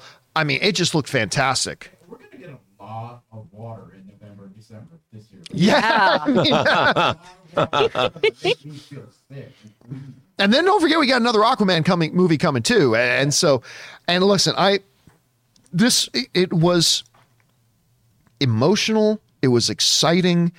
And again, the job of a trailer is to take your enthusiasm of a project from wherever it is, no matter how high or low it is, and just bump it up a couple of notches. And I don't understand how this would not increase your excitement for this movie. And listen, that I'll be saying, I still firmly believe the better decision before would have been to carry on with the character of T'Challa. I still believe that. But that is not mutually exclusive from also saying that Ryan Coogler is going to make a bloody fantastic movie regardless. And this movie looks like it's going to be bloody fantastic. Again, it could be the worst movie the MCU has ever had. Maybe it will be. But just going off the trailer, it looked pretty damn good to me. Rob, you had a chance to see this first trailer for Black Panther Wakanda Forever. What did you think? I thought this trailer was an absolute knockout. I mean, the direction, the way these scenes are staged and shot. Yes, I mean, this when this shows up, how do you not feel emotional? But, you know, a lot of trailers these days rely heavily on visual effects spectacle. This trailer was all about people. I mean, it was all about faces, and it was all about groups of people and watching. I mean, clearly there's some heavy stuff going down here, whether it looks like we're seeing T'Challa's funeral at one point. I mean, Angela Bassett's one of my favorite actresses of all time. And just seeing her stare out into the ether or wherever, I mean, you put her on screen, man, it gets me. But watching her, like you said, being furious and unleashing her power, I mean, this movie looks great. I mean, to me, I might say that this might be my favorite Marvel teaser ever, because there was just something about it. It felt adult, if that makes any sense. Yeah. It felt like whatever was going on in here, you're dealing with the aftermath of loss. You're dealing with a proud nation that's trying to figure out, now that we've revealed ourselves to the world, where are we at? You know, there's stuff going down, and Lupita Nyong'o looks unbelievably beautiful in this film with the way they've done her hair. And why I can't get hot toys of Okoye and the Dora Milaje, I don't know. But when they come out, I'm like, they better not change the Dora Milaje's costume, because I love them so much. I want like 10 Dora Milaje figures. To see them come out when they leap off the top, you know, they're coming down. I'm like, man, yes. If you don't get ninjas, the Dora Milaje are the next best thing. My God, I can't wait to see this movie. I was so excited because I'm like, what is this movie about? They've kind of kept it under, I don't know anything about this movie. All I needed to know is this trailer. If this trailer is supposed to get me hyped for something, dude, my hype level for this movie, it's Spinal Tap 11, bro. It is an 11 because of this teaser. And I watched the teaser like 8 times. I can't get enough. I'm going to go watch it more. I love this teaser. Oh. Chris, you had a chance to see it. What did you think? Same boat. I mean, I watched this over and over again and just was frame by frame like, okay, all right, look at those little wingy feet. Oh, yeah, okay, look at that. I lost my mind over that. Every shot could be a poster. Yeah. Yeah. I mean, It's all God stunning. damn. It Come is on, mention stunning. Kendrick Lamar too. Oh, that Well, we track, mentioned the music right off the yeah, top. it was Yeah. So beautiful. So seeing Namor in there, seeing Riri Williams, Yeah. I'm so excited about that. But whose ass is this? Yeah. I felt I kept freezing this and I felt like a creep because I was like, who are you? Is that Killmonger? Reveal I yourself. don't know. Yeah. Nah. What's going on there? We know it's not M'Baku. Unfortunately, of course, my number one pick for who should be the new Black Panther was Winston Duke. I think love Winston Duke. I think M'Baku should within the world of Wakanda, that made the most logical sense. The guy who pretty much came within a hair of defeating T'Challa anyway for that, it should have been him. That's not Winston Duke's body. Nah. From what I mean, hopefully a few months from now we'll have to Is it go even back. a man's body? Oh, Yeah. I'm not. Now, the one thing I'll say, the thick here, listen to us dissect this. This is what we as fans do, right? The thickness of the thigh. It's not Letitia Wright. I mean, I don't think it's Letitia Wright. I think it's Lupita. You think it's Lupita Nyong'o? Which Yeah. listen, Lupita would be That's a logical Wakanda's choice. ass. The Queen, remember, in the first Black Panther, the Queen tried to get Lupita Nyong'o to take the heart-shaped herb. She tried to convince her. She is a military trained. She was doing international dog. ops. She was worthy of T'Challa to be queen, the next queen of Wakanda. That would make sense. I still think it should have been Winston Duke's M'Baku, but if not, then Lupita Nyong'o's character makes total sense. I also thought Okoye could have very well been the next Black Panther. I mean, as the head of the Dora Milaje, who is better positioned to be the guardian of Wakanda, but I have a feeling you're right. Now, it could be another person altogether, but I mean, that could be Lupita Nyong'o. Can we bring the image back up real quick, Jonathan? Because Max Cohen in here said that it looks like there's gauntlets like Shuri's on the upper arm. So I don't know if that's something to look into. That too. would, again, that is not, I don't believe that's Letitia Wright's thought. I mean, that's just a little thick, I think. I mean, it could be. She's but at the gym. remember, Leg Yeah, day. man. Leg day, bro. Shuri designs all. This is very true. Shuri design. So, of course, it's going to have Shuri-isms to it because Mm-hmm. Shuri designs and makes all of the tech anyway. So even if it was clearly one of Shuri's gauntlets, Mm-hmm. well, that doesn't really tell us anything. That's fair. So, I mean, again, it could be Shuri. That doesn't look like her Would body follow frame. the to me. comics. I know it's different. Yes, but in the comics they've done. I mean, hell, we've had comic pages where Namor has fought Shuri. I mean, so that's been in there. Again, I don't think that's Letitia's right body, but it could be whatever. I mean, it could be a guy.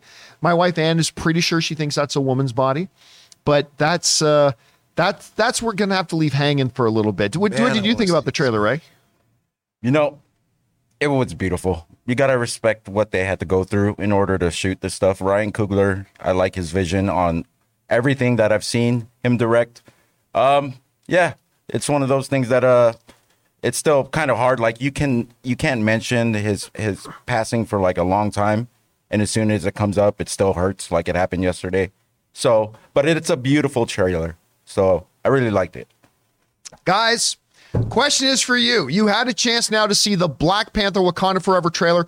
I will declare it as big and great, as much as I like the Shazam trailer, as great as that Lord of the Rings trailer was, as great as the House of Dragon trailer was, as great as the 18 episodes of Daredevil announcement was, as great as hearing there's going to be not one but two Avengers movies coming.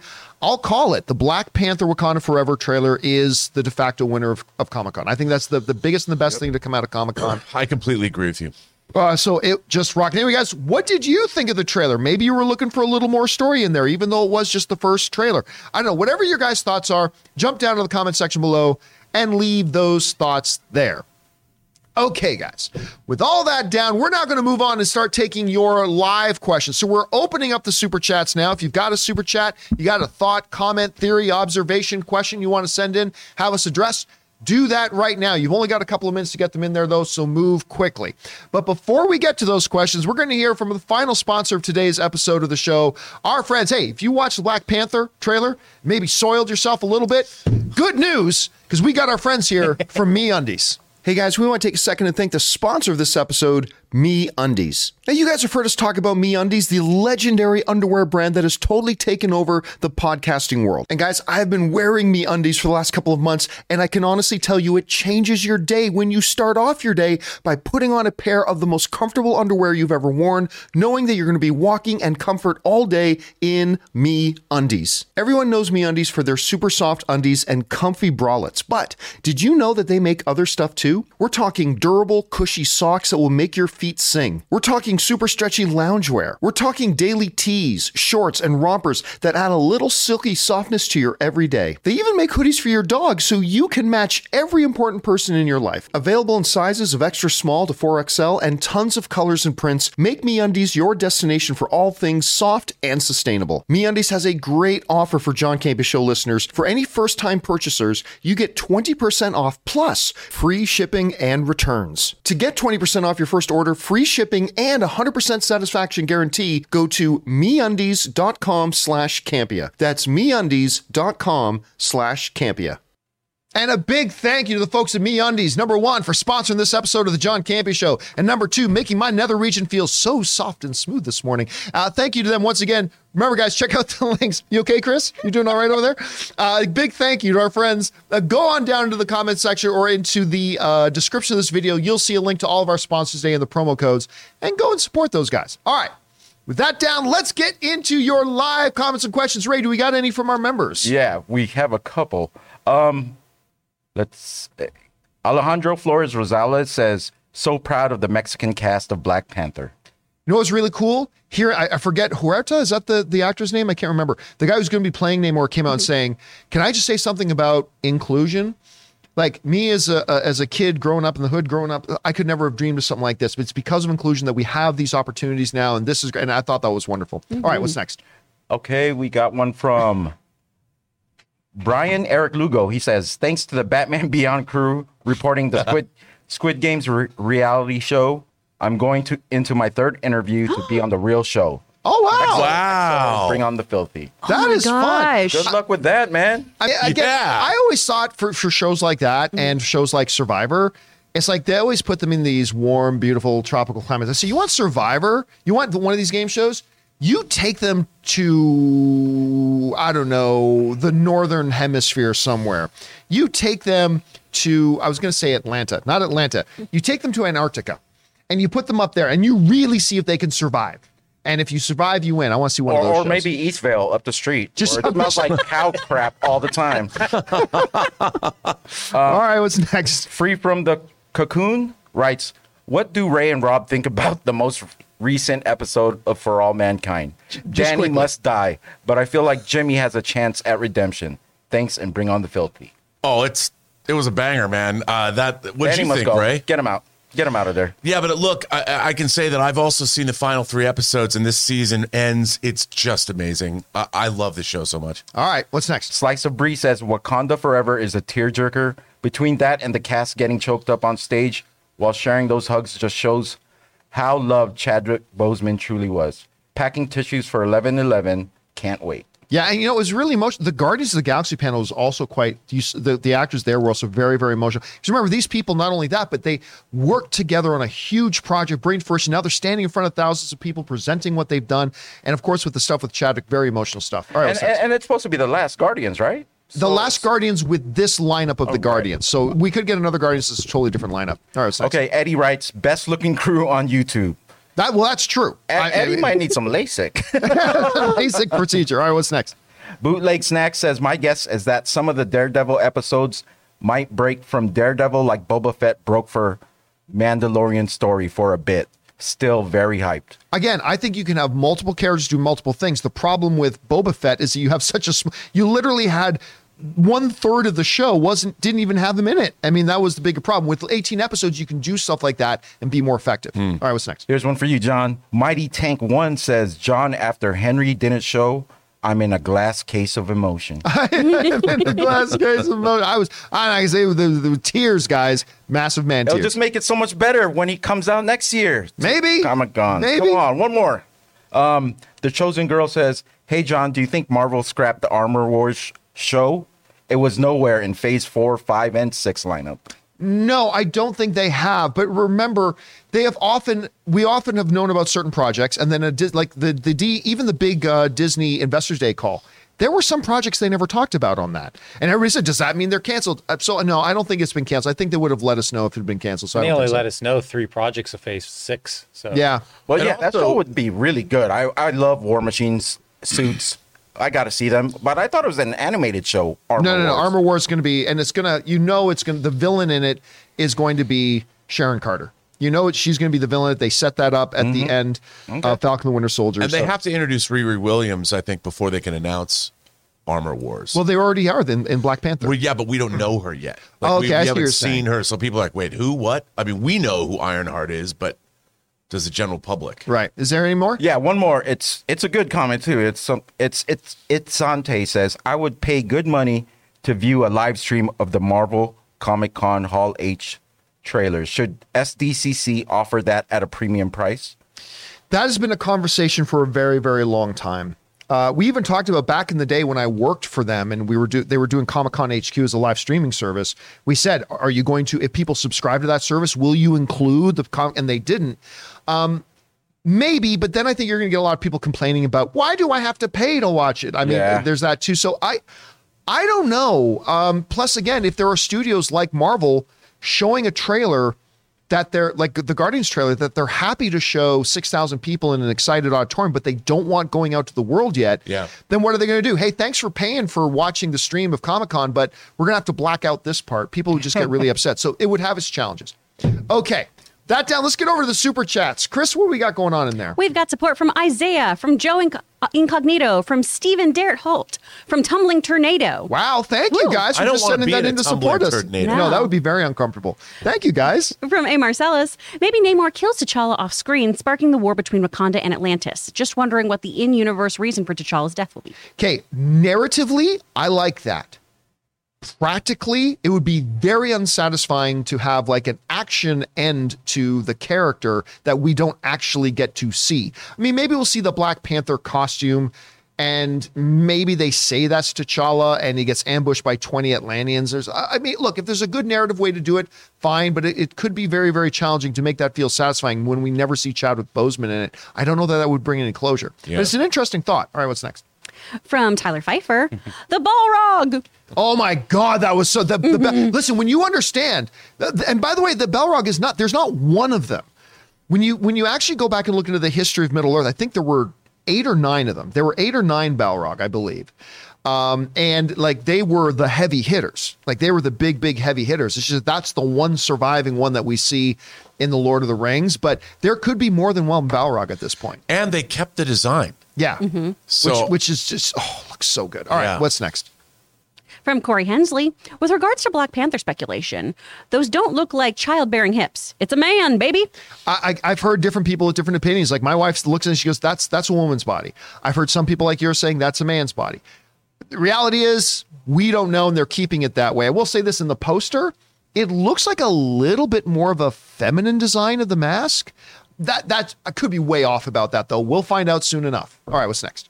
From Smudge 3, I hope they take John Bernthal back as the Punisher. You know, same thing as Charlotte Costume. Great if they do, perfectly okay if they don't. Like it's fine. Like, and if they do, I'm going to be super happy. If they go out and get another great actor to play the role, it'll be perfectly fine too. All right, what's next? From Josh Becker, I hope Kendrick Lamar does the Black Panther 2 soundtrack. I don't see why they wouldn't. I mean, considering that Ryan Coogler used him for the soundtrack of the first one, you want to maintain that consistency. I think he totally will. And he'll probably also get back, I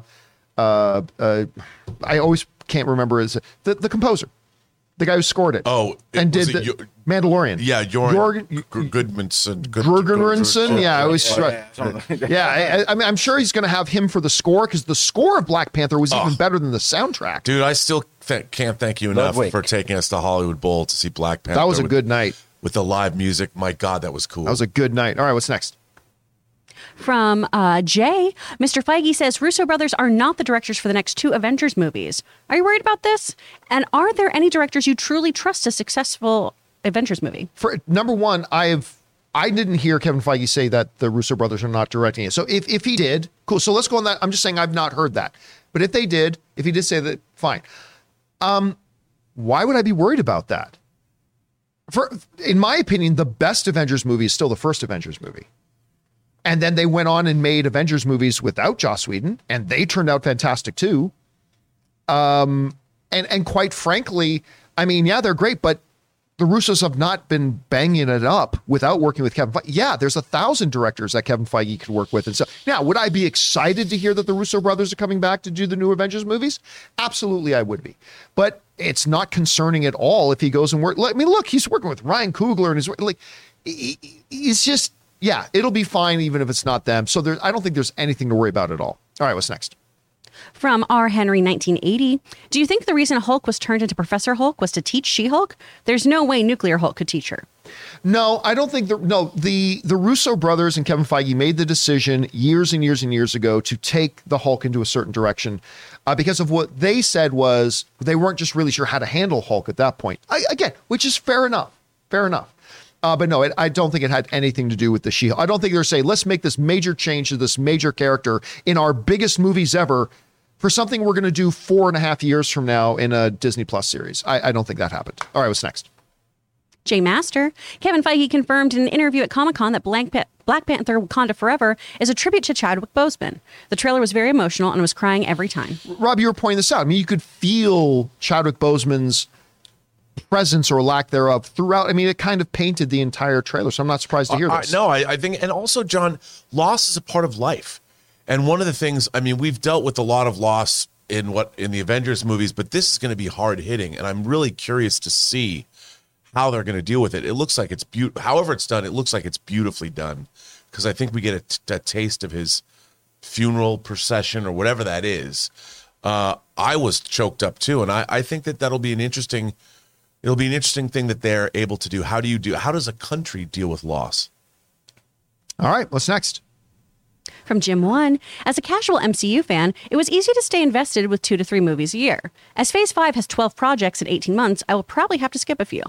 And again, that's been one of, and listen, and I think their overall quality has suffered a bit. They've certainly had some magnificent things come out, but I think overall, and you're right, now there's that. And Chris was pointing out before too, that whereas never before in the MCU, if you had to watch something else in the MCU and able to watch the next thing coming, it's never been the case. Now it is. Now you're going to be lost watching X if you don't watch A first, right? So they got to be very, very careful how they navigate this, but I don't think you're alone in that. All right, what's next? From Andy, not that would happen, but I'd like to see Daredevil talk about a celestial appearing in the sky and how that pertains to his Catholic faith. Man, I'd like to hear any character in the MCU talk about how celestial stuff started appearing in the sky. So far, it's like, oh, yeah, again, it was a Tuesday. But Andy's exactly right. I mean, I want somebody to address the cosmology of all this. When he says Catholic, all the religions of the world, whatever your religious disposition is, if a celestial appears in the sky, it's going to shake your beliefs down to their very core. What does that mean for you? Yep. I want to know. I agree. All right, what's next? From Mark Gomez. So Armor Wars was missing from the MCU Phase 5 slate. In case you wonder, the show's head writer Yasir Lester posted an Insta story this weekend stating, "I promise you, it's still coming out." Yeah, well pointed out, Mark. See, that's the thing. There have been many times when whether it was a D23, a Disney investor call, whatever, they don't have a mandate to talk about every single thing that we have coming. If they didn't have any particular specific information or new detail that they wanted to share just yet, I'll go on a limb though. I'm going to call right now. I guarantee you it'll be discussed at D23. And I think there's going to be some world shaking. I think there's going to be some big cast announcements coming up about you. So let's see what happens after D23. All right, what's next? From Bobby Jackson. John, if you're Feige and Spielberg says he's interested in directing either Fantastic Four or X-Men, which movie would you sell him on directing? Fantastic Four. That's, listen, either one, he's the greatest filmmaker of all time. He's going to take either of those properties and do something magnificent with it. But I don't think you're going to have Steven Spielberg stick around. For X-Men, I think you want to get directors who are going to be around there for 3, 4, 5 movies. If for just to set up the world of Fantastic Four, let Spielberg come in, do it, and then let other directors take over from there. But I mean, either one of them would be great. Either one of them would be great. All right, what's next? From Backer Play.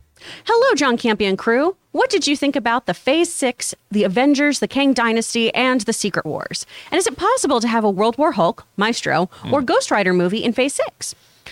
I don't think they're looking to embrace Ghost Rider anytime super soon. I mean, I could be wrong about that. With D23, we could get some instant announcements coming about that, right?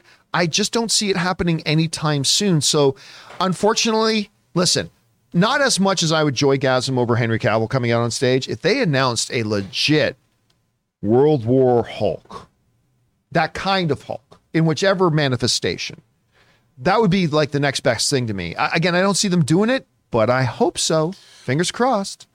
All right, what's next? From Jeremy 144713. Ryan Coogler made Avatar 2 before James Cameron did. I guess you could say that in many ways with the water world, they were like a world of water. Yeah, he just did it much more quickly. Listen, I'm telling you what, though, the underwater stuff looked great. I think the underwater stuff they did years ago in Aquaman, I thought that looked really good. I love that technique they used. I think this looks great. Obviously, Avatar is going to look great. I think that, like stuff you can make visually look underwater now is going to a whole new level. All right, what's next? From Ahmed. Hi, crew. Do you know if the Guardians Christmas special is still coming out this Christmas? I believe that's the plan. I haven't heard anything. Again, I don't think they addressed it at Comic-Con, but they didn't need to address it. D23 will see some. Oh, yeah. I think we're going to see footage and all that kind of stuff. And Werewolf by Night, the Halloween special. Oh, yeah, they didn't even, did they even mention that? No, they didn't. So, yeah, that's coming too. All right, what's next? From James Argenta. Only in Hollywood could Ben Platt play a college freshman in 2011's Pitch Perfect, then play a high school student in 2021's Dear Evan Hansen. But did he do it successfully? Yeah, listen, the performance was very good. Oh, he's incredible. He's wonderful. Yes. That wig didn't do him any favors, though. That was mean. No. That again, it's too bad Aaron's not here right now because we could go on about that a whole bunch. Hello, fellow kiddies. Yeah. All right, what's next? From Whitehawk, I think they're going to announce Wolverine in the Captain America movie at D23. I don't know about that. That doesn't seem like a fit. the Wolverine character with Sam's character. I don't see that. Now, Wolverine in general at D23, that could be on the menu. I don't see them announcing Wolverine. I just don't see narratively that being a fit. I don't know, Rob, what do you think about that? I don't know. Maybe. I mean, if anything, I would love that just because I love Alpha Flight. I'd love to see them. I mean, I know you would. All good Canadian kids. Guardian, Vindicator, Sasquatch, Puck. Bring them on. Marina. North Star. I mean, come on, dude. And Wolverine would be a part of it. I mean, that to me, as a Canadian, is the right way. You go back to the roots. You do it proper. You do comic proper. If you're going to introduce Wolverine, you got to have Alpha Flight in there. I just want it in Black Panther, so you see Black Panther do their claws, and then Wolverine, all of a sudden, you see the Snicket. I think that would be a fun little moment. Adamantium versus Vibranium. Here we go. All right, what's next? Be a good fight, though. From Andy, if M'Baku became the new Black Panther, it would have made for interesting character development since his first appearance in the first Black Panther. No, listen, again, logically, M'Baku being the new Black Panther makes the most logical sense. He is the leader of the it was the Minbari tribe. Is that the one he leads? I think. Anyway, he's the leader of his tribe. He is probably him and Okoye are probably the most ferocious warriors that Wakanda has. He came within a hair of defeating T'Challa anyway, and became a great ally and friend to T'Challa. He makes the most sense. He just makes the most sense. I don't think that's the way they're going, unfortunately. And whatever way they go, again, it's Ryan Coogler is going to be great. But I agree. I think it should have been M'Baku, but they're going to go in another direction, and I'm sure it's going to be awesome. All right, what's next? From Russell Amador. Hey, John, a few months back, my idea of them not revealing Black Panther in trailers was shot down by you. Well, one trailer down, possibly two more to go. Saving reveal for movie, mark my word. I don't think they'll save I still don't think they'll save the reveal to the movie. And how do you know we haven't seen the Black Panther in that trailer? Yeah, we probably have. But again, it could be another character altogether. Yeah. But I mean, and obviously they weren't going to go through the trailer and not have Black Panther. They had Black Panther in the trailer. We just don't know who it was yet. Right. I think we will know by the movie. I don't think there's really because the only way not to is to have. How do you promote the movie without having any dialogue from your prime character? It'll be a challenge. Look, not impossible. But again, they did have Black Panther in this. I do think that's going to be revealed later on. And I think it's going to be revealed at D23. Probably. I just wish I don't want to see another trailer for this movie. I mean, I'm going to Yeah, watch but it. that's not how you sell movies. I know, but this trailer was like so good. You and I are already sold, right? Sold. But I mean, Sold. they're going to need, but who knows? We'll see how they handle that. All right, what's next? Man. From Al Renshaw, could Dr. Doom be the guy pulling the strings or be behind the soldiers in Black Panther 2? You got Namor in there. Why? No, I don't see that. I mean, listen, on top of every single movie for the past 5 years saying, I bet you Wolverine shows up in this one, it's almost been that way for Dr. Doom. Right. So I don't think yet. Listen, when they bring in Dr. Doom, it's going to be with a big bang. I think it's going to be with a big bang. But again, it's everything within the world of Kevin Feige is possible. So let's see what happens. I mean, this is about politics in the Marvel universe. So maybe Dr. Doom, he's in one of those scenes where Angela Bassett's talking or something. I could see it happen. Maybe at the state funeral, like this big guy in a fancy suit, a nice suit comes walking up, you know, President Von Doom. Thank you for coming. Yeah. I mean, maybe they do that, but I think when they bring in Dr. Doom, they're going to do it with a bang. I don't think it'll be with a subtle little cameo and then something else. But again, who knows what Kevin Feige is going to do? All right, what's next? From Corey Hensley, not crazy about Black Panther 1. I can appreciate its cultural significance, but that trailer is the highlight of San Diego Comic-Con. Emotional, incredible tribute. Hey, listen, the first Black Panther is a movie. As such, it hits everybody in different ways, and not everybody super loved it, and there's nothing wrong with that. But I think it says a lot that even a lot of people who weren't super crazy about the first Black Panther movie are watching this trailer and going, damn. Yeah. That's really good. I mean, I think that says a lot about it. Thanks for sharing those thoughts, man. All right, what's next? From My Comic Planet, Angela Bassett with now one of the most powerful lines in the MCU. I am queen of the most powerful nation in the world, and my entire family is gone. Have I not given everything? Wow. I just got chills hearing you read that. Yeah, So like good. that. And that's the money. To me, that's the money moment of the trailer. It's not the who's in the Black Panther costume. I mean, Namor into the throne of a giant megalodon jaw. Okay, yeah. But really the moment is her saying that line. It's so powerful, and it is a perfect representation of what the really overall the tone of the entire trailer was. It was gorgeous, and it's going to go down in history. I think that line is going to become almost as synonymous with the MCU. Well, time will tell, but as synonymous with the MCU as I can do this all day and I am Iron Man. Like Angela Bassett saying, I'm the queen of the most powerful nation in the world. Have I not given everything? I mean, I think that's going to go down as one of the more popular And ones. I just got to give it up for the costume design. You know, Academy Award winning costume design. They've upped their game in this movie, man.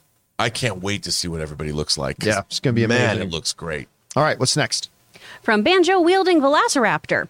I feel like derivative characters like Ironheart and She-Hulk need to work for MCU to continue since it's on a timeline. It's better to pass the torch instead of fade away to redundancy. See, I don't even consider Ironheart to be a derivative character. I really don't. Like another character who takes up technology to build something. That I don't see if they did Iron Man and now Iron Girl. That to me, that's a derivative character. Superman, Superboy. Boy. I just, so I don't really see that so much there. But again, the proof, it all comes down to, do you create an IP that is powerful? Do you create an IP that has great narrative, great story, great character? It starts with one obstacle in front of it being derivative. I'm not a big fan of that, but still you can make something great. And I think we're going to see that. At least I hope so. All right, what's next? From The Chosen Girl. John, you still think Kang is not the big bad for the MCU? Yep. And I think it's, now listen, I might have had to reconsider that. And by the way, he very well may be, right? I have no insider information saying he's not. But if Comic-Con had been first up Avengers Secret Wars and then to culminate and end with Avengers Kang Dynasty, that maybe would have made me rethink that. The fact that the Kang one is before kind of makes me dig in the fact that I don't think he is the next Thanos. I mean, he's clearly popping up. He's been in Loki. He's going to be in Ant-Man and the Wasp. We knew he was going to be in more after that. He's going to be maybe the most present out of any villain. But it's looking to me like nobody is going to be the next Thanos. Where literally Thanos was the character in his actions that drove everything that happened in the Infinity Saga, right? I don't think Kang is that. I just don't feel it. I don't know, Rob, what do you think? The Kang Dynasty storyline in Avengers is epic. It's huge, and Kang is the bad in the guy. comics. In the comics. Yeah. And I could see that storyline not getting resolved entirely, and they move right into Secret Wars. And I could see Kang be the architect. In a way, I think that everything we've been seeing in Phase 4 so far has been engineered by Kang, but we just haven't had that revealed If yet. they reveal that, I think that changes everything. Because obviously in the first few phases, Thanos was the one engineering. He sent the Chitauri in the first place. He did all that kind of stuff. He's the one who put the scepter in Loki's hand and got the ball rolling. If they reveal that, that changes things. But they haven't yet, and I don't know that they will. We'll find out. I think they might reveal that in Wakanda Forever. Maybe. Like in a post-credit scene. Like all of the stuff that's been going on. Well, I don't know, but I think that they're going to reveal that. All right. What's next? From Mike Scott. I'm one of Zack Snyder's bots. I am aware. Help me. Yeah, we're not going to go into that. All right, what's next?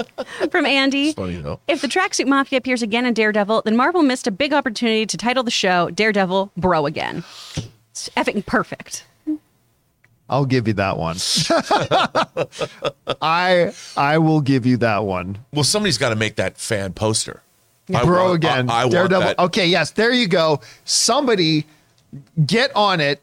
Get some artist out there. You got to make this. Who was? What was it? What was Palmer's first name again? I think it was Jason. Jason Palmer, the artist who you got the art from yesterday, watches the John Campea show. If you're watching today, Jason, yelling at me, get on that. I want that Daredevil Bro Again poster. Please make that. All right, what's next? From Tumbling Tornado. Hi, guys. Do you think Chris Pratt's Cowboy Ninja Viking will resume development? And with that, what would be your three title profession? I'd say Ray would be artist, gamer, chef. Bring on the filthy. We don't have time to sit around and think about like what would think. As far as the Pratt movie, I don't think I heard that it stopped development. I mean, as far the last I heard, and I haven't been paying close attention, so this may be way outdated information, way outdated. But I think it is still happening. I actually thought they started shooting it. I mean, I could be wrong about that. I'm not sure. Have you guys heard anything particular about it? No, not at all. But I mean, this has been in the talks for about 5 years. Yeah. So Maybe it was stalled. I don't know. I don't know for sure. I know that I'm curious about it, though. All right, what's next? From James Argenta, I think San Diego Comic-Con should move Hall H panels to Petco Park. It has a seating capacity of over 40,000 and can have a panel on scoreboards for fans with bad seats. I have been saying that for 7 years. I have been saying forever. The big event should be moved out of Hall H, literally right across the street. People don't have to drive across town. Petco Park, the baseball stadium, is literally right across the street from the convention center. That would actually be pretty cool. And anybody could come. It wouldn't be hard to get into. Nobody would have to camp out for 3 days to get a glimpse of the next Twilight. Nobody has to do anything. I mean, it just makes sense. And out of all these people, because here's the thing about... people, half the audience is going, wait, there's another Twilight movie being made? You're right. Thank you for pointing that out. What? It is kind of BS that a lot of people will plan their year, save up, fly across the country to come to San Diego Comic-Con because they want to be in the room and see the DC panel or the Warner Brothers panel or the Game of Thrones panel or the Lord of the Rings panel or their favorite TV show panel or whatever. And the reality is you've got a 1 in 20 chance of being able to get in. There's something fundamentally fucked up about that. That if you do all that and whatever, it shouldn't be a game of roulette to find out if you get to get in. Take that panel, you move it into Petco Park. And that way, just about anybody who actually wants to go in there and be in the room when it happens, they can say they did that. A little bit of Hamilton there for nicely you. done, nicely Although done. it can't be cheap to rent out Petco Park. No, it couldn't be cheap, but it's only for a couple of days. Well, and Yeah. think about what Comic-Con does for San Diego. I mean, it's Plus, they could sell. They could open up all the refreshments. and Exactly. sell San food. Diego could easily let them use it for free because of what they bring into the city. If I could have a hot dog and a beer while I'm in Hall H, come on. Now somebody will say, and I can already hear it, well, what if it rains? Have you been to California? Yeah. But even if it did, Rain or shine, baby. rain or shine, even if it did, you could always use Hall H as a backup for weather. And then you apologize. Hey, it was out of our control. There was weather. We couldn't have it in Petco Park. We had to move it into Hall H. And I think people would understand that. And the rain would help with the Hall H smell. Yes, hopefully it would shower off some of the con crud of everything coming in. They absolutely, actually, I'll go one step further. They should move Comic-Con to Las Vegas. You wouldn't have the problem with getting hotels. You wouldn't have a problem getting your meals. You would have the convention center is 3 times the size as the convention center in San Diego Comic-Con. You have T-Mobile Arena that's right up the road. It is just Las Vegas is 10 times better equipped for handling Comic-Con. Because you know what? Las Vegas has CES every year. That is triple the size of Comic-Con. I know. And that city doesn't blink when it happens. They should move it to Las Vegas. I'm No, telling they you. should. And everyone will be late to the panel the next day. No, they Everyone won't. will be up all night. No, they won't. They will not. And it's just, and everybody says, oh, it's so hot. Nobody goes outside. Nobody goes outside in You Las don't have Vegas. San Diego. I love San Diego. So do I. I adore San Diego. But Las Vegas, it's not a subjective thing.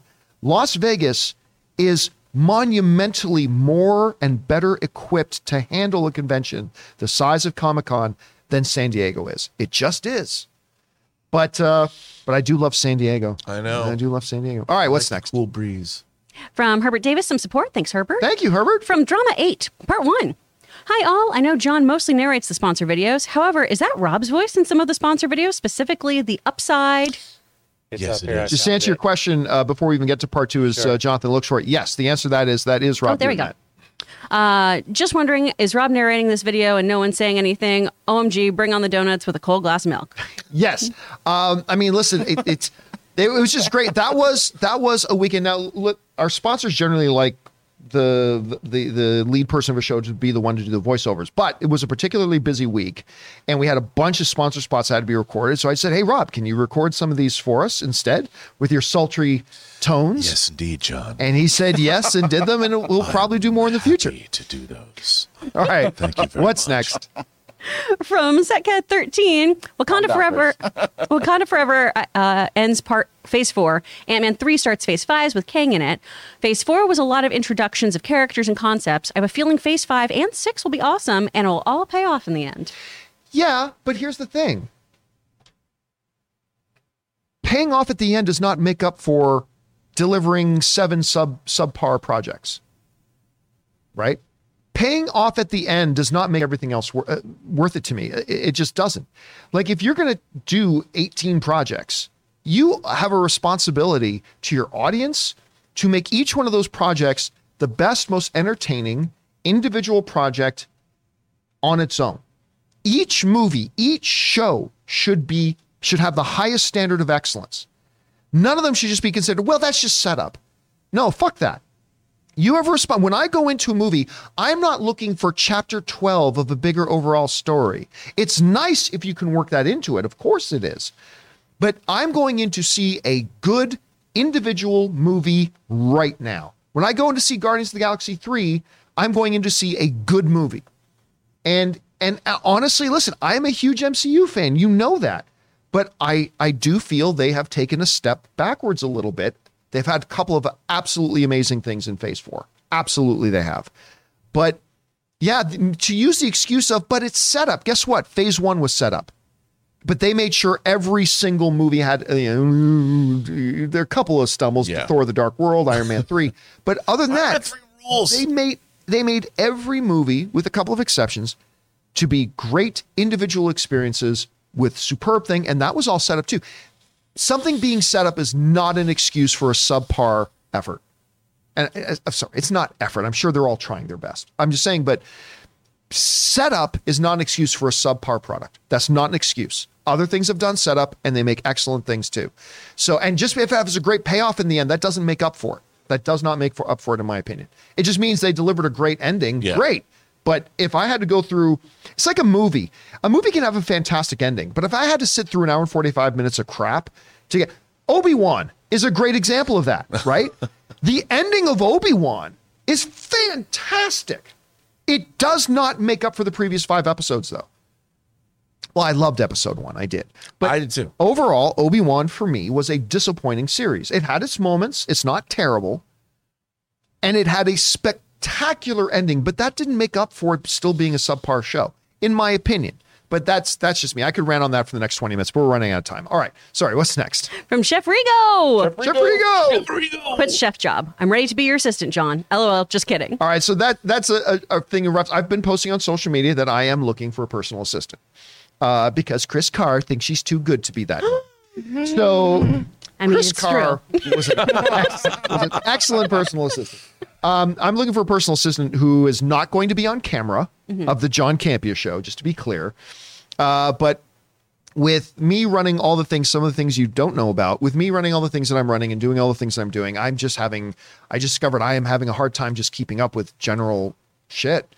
So I need somebody who is both going to be a personal assistant to me inside this studio and be a personal assistant to me doing everything from doing some grocery shopping and walking my dogs. I mean, I'm just looking for a personal assistant. I've posted about it on my social media with the link to where people can find information. So there's that. So don't worry, Chef Rigo. I think you're right where you need to be right now. All right. And we should go Yeah, exactly I where wanna We he need is. to go and eat there again. And we I need to wanna go go. soon. All right. What's next? From Ulatan, Daredevil, Bronigan. Yeah. See, yeah, everybody I knows love it. it. Everybody knows. All right. What's next? From Ricky Bizarro, sending in an almost $20 super Thank you, chat. Ricky.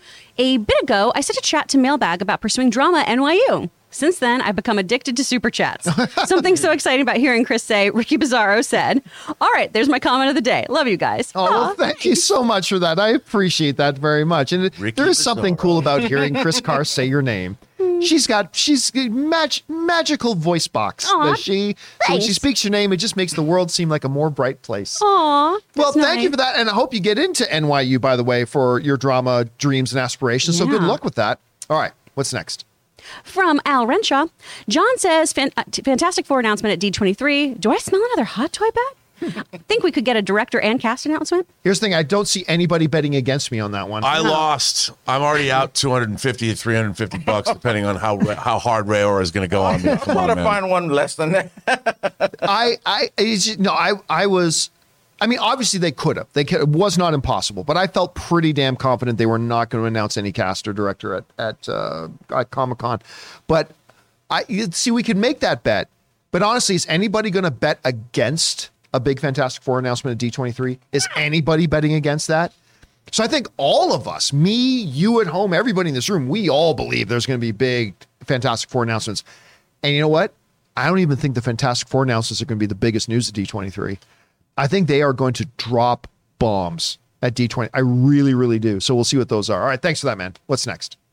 From Ben Rayner sending in a $20 super chat. Thanks, Ben. Thank you, Ben. I wonder no one has brought this up as an option.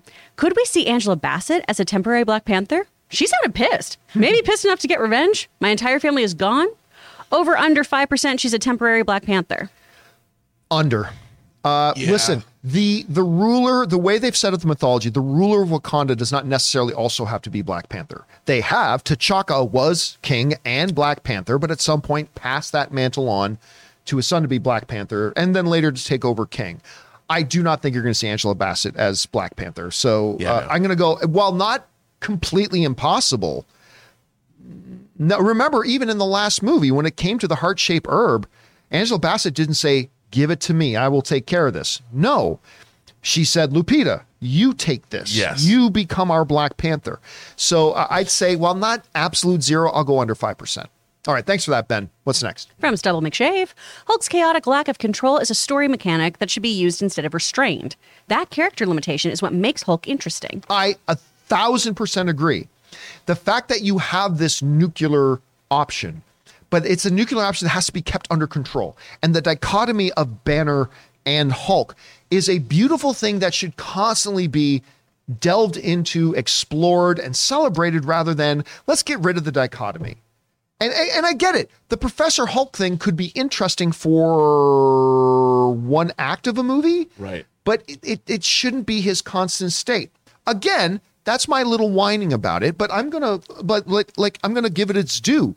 And so if it plays great, because it's played very well in the She-Hulk trailers, if it plays great, it plays great, and I'm glad. But I really do hope at some point they get back to Hulk being something you got to be very, very careful of, and Bruce has to constantly fight to keep him contained. So I'd like to see them get back to that Hulk at some point. All right, what's next? From Ryder, do you think Feige is bluffing about Russo's not directing Secret Wars, or has their independent movies left a sour taste? Here's the thing. Kevin Feige always uses different directors in the MCU.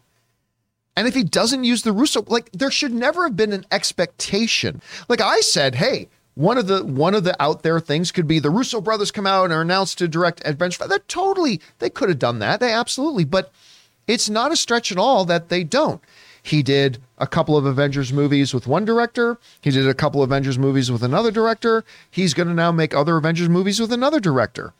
I mean, the directors of the first Thor movie, of Iron Man, of Shang-Chi, of Infinity War, those are all different directors. I mean, Kevin Feige will work with great directors. It does not need to be the Russo brothers. And by the way, if they're not doing the next Avengers movies, that doesn't mean they're not going to come back and do other MCU movies at some point. So, I mean, yeah, nothing to worry about here. All right, what's next? Mark 5 Carter, I was in Hall H 2017 for the first Black Panther panel with Chadwick Boseman. Nice. And again for Wakanda Forever. The entire experience was moving, beautiful, and powerful. I bawled my eyes out. Yeah, and hearing Ryan Coogler talking about, I was sitting in second row with Chadwick Boseman squeezing my shoulder as we watched the presentation of Black Panther. I mean, it's so powerful and moving, and that is so amazing that you can say that you were there the last one and you got to be there for this one. I think that's incredibly powerful. I'm so glad you had that experience. Treasure that memory, man, because I think that's pretty awesome. Thanks for sharing it. All right, what's next? From Dave XP, you either die a hero or you live long enough to see yourself become the jobber. I was like, where are you going with that? That's good. I like that. That is funny. And again, I hope they don't relegate Hulk to that. I hope they do not relegate Hulk to that. Please do not relegate Hulk to that. All right, what's next?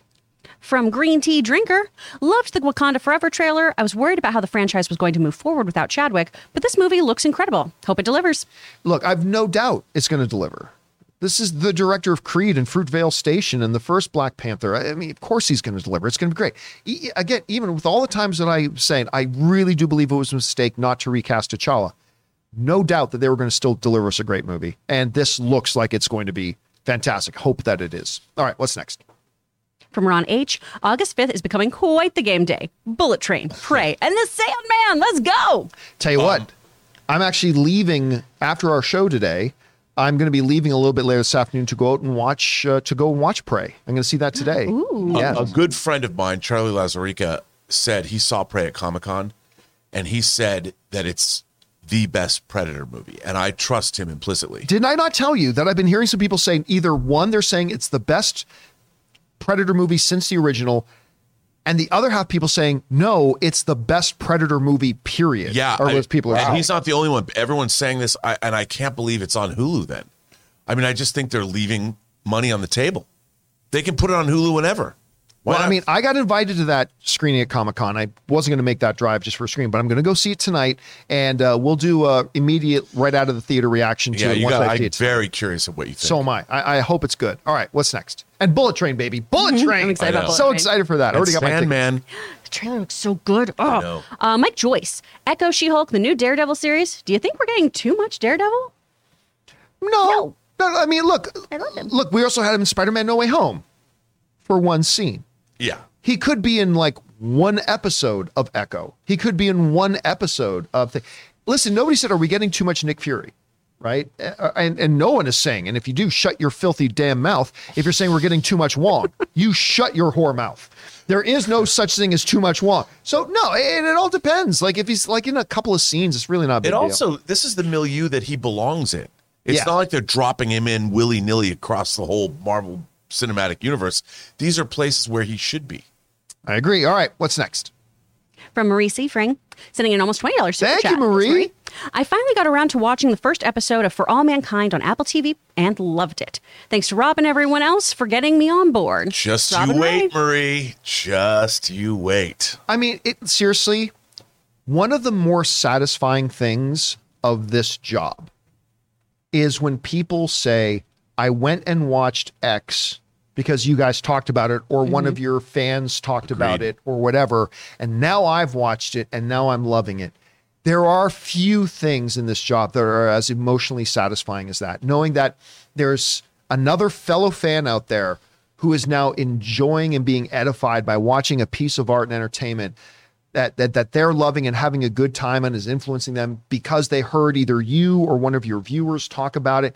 Seriously, there's nothing as satisfying as that. So thank you so much for sharing that, Marie. I'm glad you're enjoying that show, and you'll probably be caught up to where I am in the show pretty soon, but because I haven't watched season 3 yet, so we'll get there. So thank you for sharing that, Marie. Really appreciate that. All right, what's next? From Quality Not Included, D23 tickets sold out. Disney left them wanting more. Yeah, they're sold out. I mean, I've known for a while. The only way we're going to get in there is if they give us press passes. So we'll see how many press passes we can squeeze together because I'd like to be there for this one. All right, what's next? From Vault of the Future, Black Panther 2 first trailer to make me cry. LOL. I mean, they leaned into it all the way without going too far. They became overly exploitive. Because they very easily could have become very exploitive. It's like, hey, everybody, we're all sad that Chadwick Boseman died. Come see our movie. Yeah. I mean, it very easily could have crossed into that. And I think they pushed it as far as they could without really crossing that line, and I think that's important that that's what happened. All right, what's next? From Tyler Pfeiffer, Tolkien fandom is becoming toxic. Makes me sad. It's like a lot of other fandom. There's certain knuckle-dragging, mouth-breathing cousin humpers that are making it that way, but the vast majority of Tolkien fans are just great, wonderful fans. All I right, don't even what's think next? that qualifies as Token fandom, and I don't think from now on I don't consider them like DC fans or Token fan. It is just a select set of narcissistic trolls who are like, I need to ruin these people's lives because this has something in it I don't like, and they'll go on to any topic and do that. Yeah, don't They're leeches. Don't get me started. Because it could turn into something that'll get us demonetized real quick. We That's gotta my contain the job. Hulk. All right, what's next? For Mans, the grief and love that Coogler and crew had for Chadwick really showed in the trailer. Angela Bassett's line was just, wow. I don't think they'll undercut the emotional scenes with jokes on this one. Make no mistake. There's going to be good humor in this. Oh, yeah. And they will. And a lot of it will be at T'Challa's expense. I think you're going to hear that they absolutely will. And because actually Ryan Coogler actually did mention that of finding the right ways to work in the humor and all that kind of stuff. Now, there is a fundamental difference, though, between, because don't confuse the two situations. There's a fundamental difference between the situation of T'Challa and the heavy stuff that is going to go on in Black Panther versus like the heavy stuff that goes on in something like Thor Ragnarok or even Thor Love and Thunder. One is completely fictitious. One is all too painfully rooted in something that actually happened. Yeah. Right? Natalie Portman did not actually get cancer and die. And therefore they have a situation. In this movie, they literally had their lead actor, who was the lead character, suddenly and tragically pass away. So I think it would be folly to try to create a comparison between the two, because those are two radically different scenarios and situations.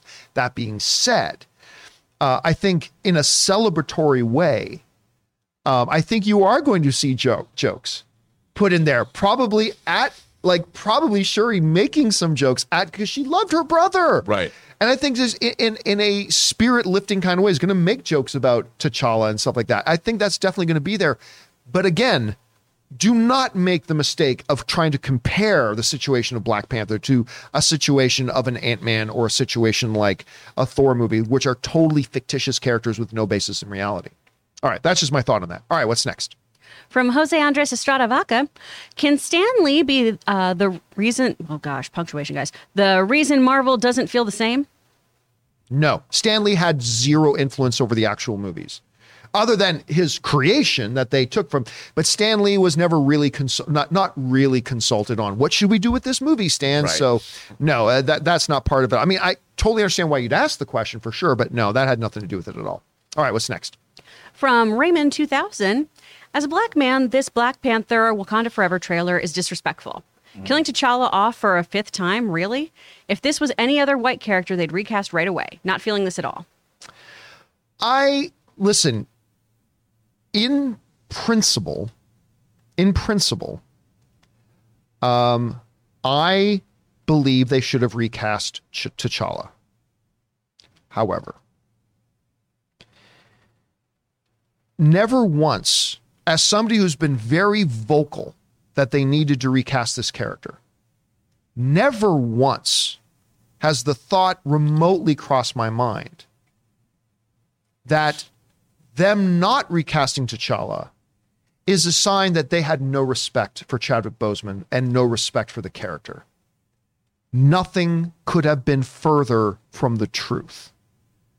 Ryan Coogler and Kevin Feige made the decision that I don't agree with, but they made the decision that out of their belief that the best way to respect Chadwick, and again, I disagree that this was the best way to do it, but Ryan Coogler and Kevin Feige legitimately believed in their hearts, even though I disagree, that the most respectful thing they could do for Chadwick Boseman was to say the character died with him. Now, I don't agree, but if you don't believe that that's where their hearts were, then you don't know anything. I mean, Ryan Coogler has spoken very passionately about this. And again, and that's why I said, like, I'm not mad at Marvel for not recasting him, because I believe their motivation is coming from a place of love and a place of respect. And you can have people that are all coming from it from a place of love and respect and still come to two different ideas and two different conclusions. My idea, and many of our ideas, is that they should have recast him, but there was also a lot of fans that felt they should not. And I respect that. And I think it's disingenuous and dangerous to start throwing around things that, like, I don't think Ryan Coogler would have made a different decision if this had been a white character. I do not believe for a second that director Ryan Coogler would have made a singular different decision had it been a different character. Maybe he would have made a different decision if it was an actor he wasn't as close with. And maybe he would have made a different decision if it was an actor that he didn't love as much as he loved Chadwick Boseman. But you'll never convince me for a second that their motivation for making the decision was anything but love and respect. I agree with you. And there's another thing, John. You're also having to deal with the real world repercussions of how these actors felt about Chad Boseman and working with him. A lot of them knew him from multiple different properties. I mean, this was something that I think the actors themselves, your amazing cast of actors, if you just had another actor roll in and try and play T'Challa, and they moved on from there, I think you'd have a real problem. I think your cast would find it difficult because a lot of people were very close with him and they were emotionally bonded to him. And I think that it might not have been so great for the project. And, I think the idea of adding this element of loss into this storyline is more respectful in a way and honors his memory more than just having another. I mean, do I love the character? Sure. But I think this is a creative opportunity, and it works on many different levels to honor his memory, but at the same time, give us a story we haven't seen before. Yeah, and again, listen, there was no right answer here, because no matter if they had recast him like I believe they should have done, and Chadwick Boseman's own brother thinks they should have done, then you would have had a lot of people upset saying, oh, this just shows they didn't care about Chadwick Boseman and they're just moving on without him as if nothing ever happened. I mean, it would have made a lot of people unhappy. They made the decision not to recast him, and he made a bunch of people like me unhappy, thinking T'Challa's too important of a character, blah, blah, blah. But you can have different ideas about what their conclusion should have been, but still believe in the primary things that are motivating the other side. I believe they came to the wrong decision, but I believe their decision was based out of love and respect. They just came to a different conclusion than I would have, and let's see what they end up being. Anyway, thanks for sending in the question. All right, what's next? From Al Renshaw, I saw The Gray Man in theaters over the weekend and actually enjoyed it. Had a good time and definitely think Netflix should do this more often. Did not love The Gray Man. It's certainly not boring though. Some people say it's a boring movie. I don't believe it was boring. It had some really good action and stuff like that. I read one commenter say something though, and it was pretty good. They said, you know what? They put out a movie with Dwayne "The Rock" Johnson and Ryan Reynolds, two of my favorite movie stars in the world, in Red Notice. And I couldn't tell you a single thing about it after I watched it.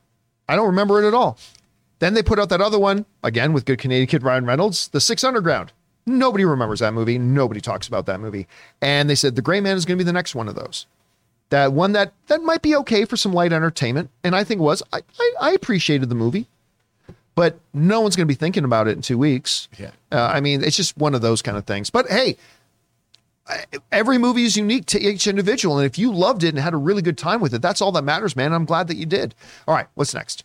From Jay, is it a far-fetched to say that Marvel makes the best trailers? Their trailers always have great rewatchability. DC makes the better trailers.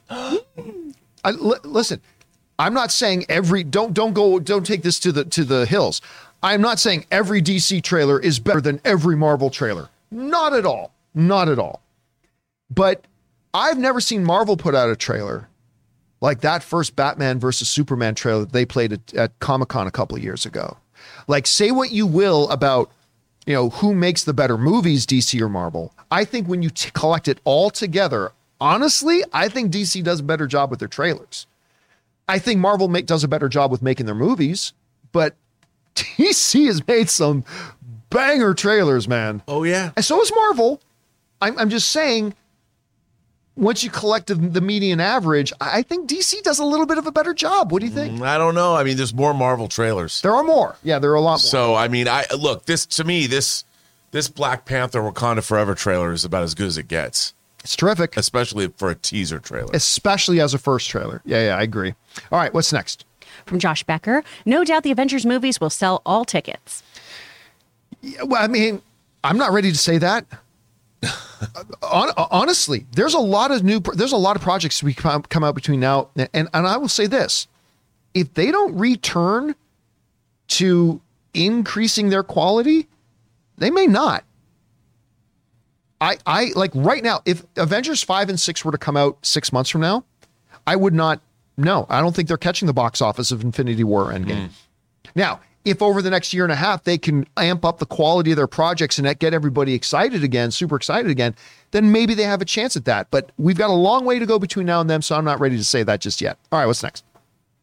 From Bad American Kid, Wakanda Forever trailer was effing beautiful. It was. Better hold off on negative MCU comments so you don't miss out on these sweet Avengers swag bags in 2025. Yeah, that's it. Uh-oh, I said something questionable to the MCU. They're not going to let me see the movie now. No, see, that's not how they work. Again, they just want you to be fair. Everything's good. And listen, I love the MCU.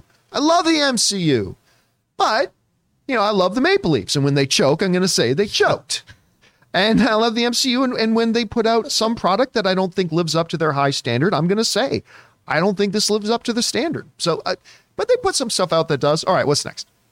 From Fifi, do you think we will see Daredevil versus Sam Wilson's Cap in the Born Again show?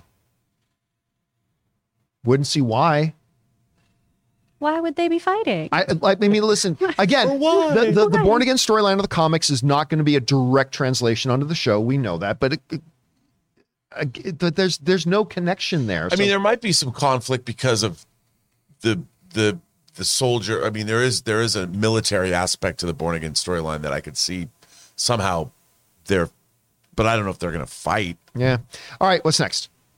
From Jeremy 144713, Black Panther 2 was the top 5 trailer Marvel has ever put out. I agree.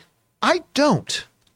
I think it was a top 5 first trailer they've ever put out, but I wouldn't say it's top 5 as far as all the trailers they have put out, like their second and third trailers for some things. I mean, it's great. It's absolutely great. And I agree, top 5 first trailer ever. I concur with that, but I wouldn't say overall, but that's just me. All right, what's next? From Mark Gomans, there appears to be shapeshifters in the She-Hulk trailers. Do you think the surrounding story of that show will lead into Secret Invasion and eventually Avengers Secret Wars? Nope. I don't think they're going to make us. Now, what I'm about to say, there's a caveat. I'm going to say, I don't think they're going to set up some major story arc in something like a little procedural Ally McBeal Disney Plus show. That said, I never would have thought they were going to introduce mutants in Ms. Marvel. And yet, here we are. They did. So I'll still say I guess not, but we've seen something like this happen before. But I didn't catch it. Did you get that at all? I didn't. No, I didn't. But you never know. You never know. All right, what's next? Never know. From Jeffrey Niffen, Stranger Things Season 5 fan theory. Eddie Munson playing Puppet Master in the Upside Down was foreshadowing for Vecna to use his body as a puppet in the next season. How dare you, Jeffrey? I'll tell you what. I don't know if you, Jonathan, if you can go to my Twitter page and find the picture of Anne I put out. Oh, yeah. But she's so cute. the Eddie, I think even more than the Netflix executives ever dreamed of or conceived of, became beloved by the fan audience way more than they were expecting. Mm-hmm.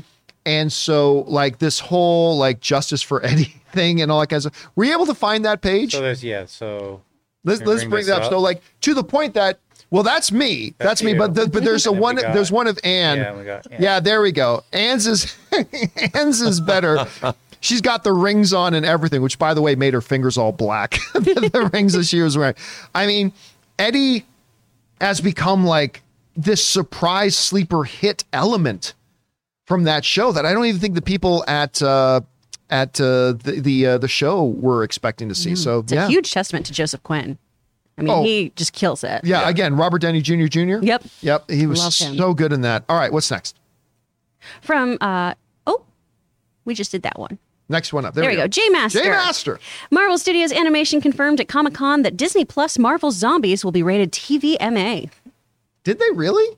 That's interesting. That's really, really interesting. Again, animated stuff, they'll let you get away with more. With the TV. And it is zombies. And it is zombie. You know, that's probably it. But you can get away with a lot more than that kind of stuff. Mm-hmm. All right, interesting. What's next? From Taki75, when Ramonda was saying, "Haven't I given everything?" I was hearing a Ukrainian woman talking to her country.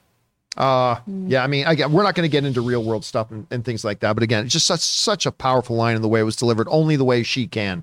All right, what's next? From Andy, shake my head. If Warner Brothers wanted to win all of San Diego Comic-Con, then they should have given the fans what they wanted and done a panel for the Gotham Knights TV show. That's all. Oh my God. If that show doesn't end up being one of the bottom 5 shows in television history, they need to take that as a win. Like if it's only one of the top 20, bottom 20 worst television shows in history, I think they should take that as a win at this point. I will be shocked if it isn't one of the worst things that we've ever seen. That trailer is honestly, if you got a bunch of college kids together and said, make the most stupid looking thing you possibly can, that's the result. It just looks so bad, but who knows? Who knows? Maybe it'll end up being the next Walking Dead. I mean, I just hope springs eternal. All the actors' careers. All right, what's next? From Joshua Mickle, No Way Home post-credit scene points towards Secret Wars thread. Black suit Spidey, brilliant Marvel move. I honestly, I think that's one of those situations where you're reading too much into that.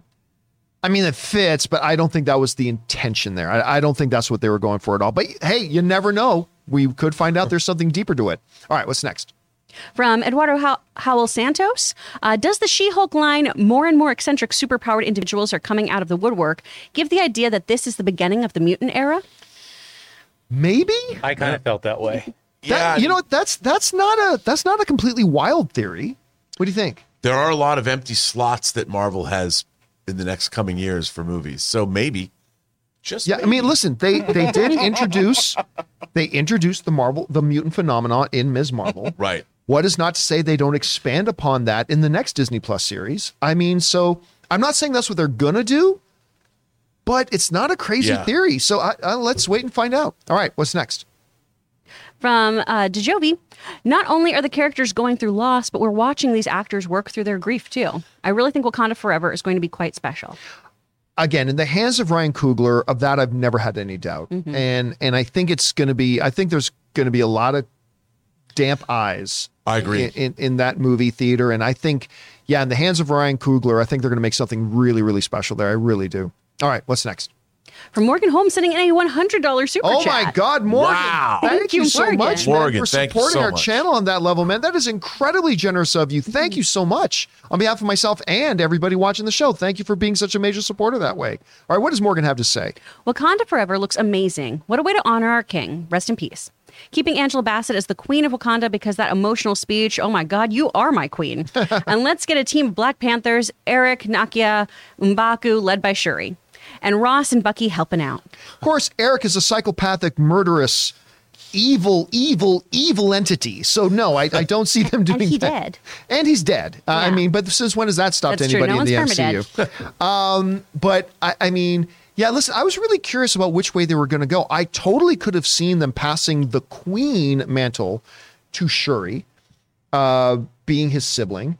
I easily could have seen them passing it to Nakia because she was his queen, and she is well versed in international things. She's one of the main reasons why the whole internal policy and politics of Wakanda was to spread out to worlds because of her direct influence.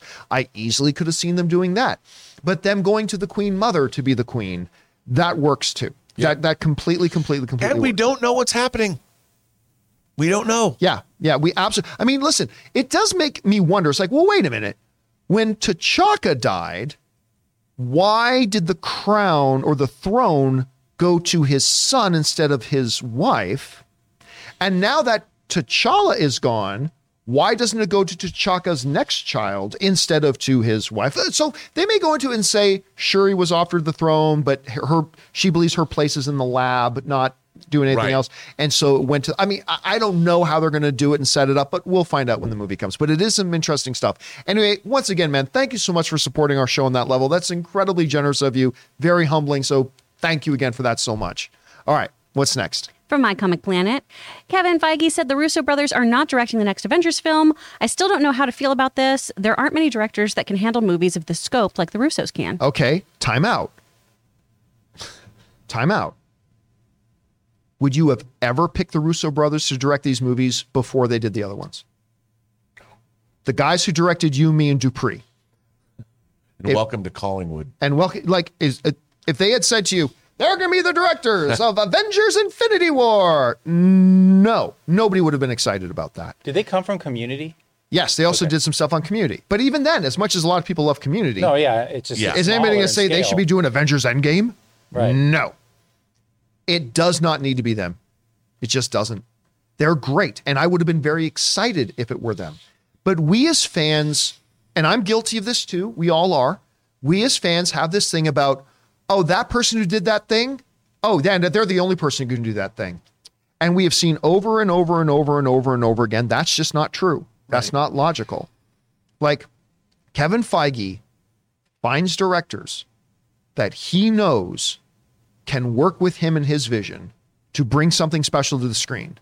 Whether that director is a Kenneth Branagh, or whether that director was a Joss Whedon, or whether that director was a Peyton Reed, or whether that director was a Russo brothers, he will work great with them. And again, I hate belaboring this because I love the Russo brothers so much. I'm a huge fan of theirs. But it's not like the Russo brothers have been tearing it up, not working with Kevin Feige, right? Like even the Gray Man is, yeah. So no, listen, if they announced that was going to be them, I would be singing from the rooftop. It would have been awesome. But that it's not them is not the least bit worrying to me because it's still Kevin Feige running it. And also maybe we'll get a director that has a different kind of a vision that specifically suits the material that they're planning to go with Kang Dynasty and Secret Wars. I don't know who that is, but maybe that's what they're looking for, is to find someone that's going to bring a different flavor. Yeah, maybe.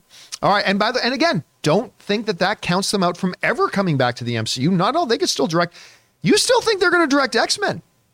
I do. And that would be a great fit too. Like if they did that, or it could be somebody else. All right. What's next? From Anthony C. Even if Cavill came out, let's be honest, it would have been to announce the next line of Cam Newton's hats. Oh my God, that is like one of the dumbest things that has ever come across my screen. When they were doing that, first of all, the first DC's fandom was such a pleasant surprise. They did such a good job on that. I really enjoyed the first DC fandom, so much so that I was so excited for the second one, and they shit the bed on that second one. And like, hey, instead of talking about the things you're actually here to talk about, we want to talk about Cam Newton's hats. Golden boots. And golden boots, everybody. We're going to talk about them golden boots. It was such a clown show, their second one. But hey, whatever. Oh, I got 3 pairs and 2 hats. But you know, it is what it is. I mean, if they do DC fandom again, I'm still going to be excited. I'm going to need to see them do 2 bad ones in a row to lose my enthusiasm, because the first one was so good. So I don't know. We'll see what I happens. have to say, Mr. Joe Burrow, please stay away from any DC offers. Please don't do that. I know they're going to probably get you to do the Joe Burrow's DC chains. The Gold DC chains. chain from Joe Burrow, the signature line. All right, what's next?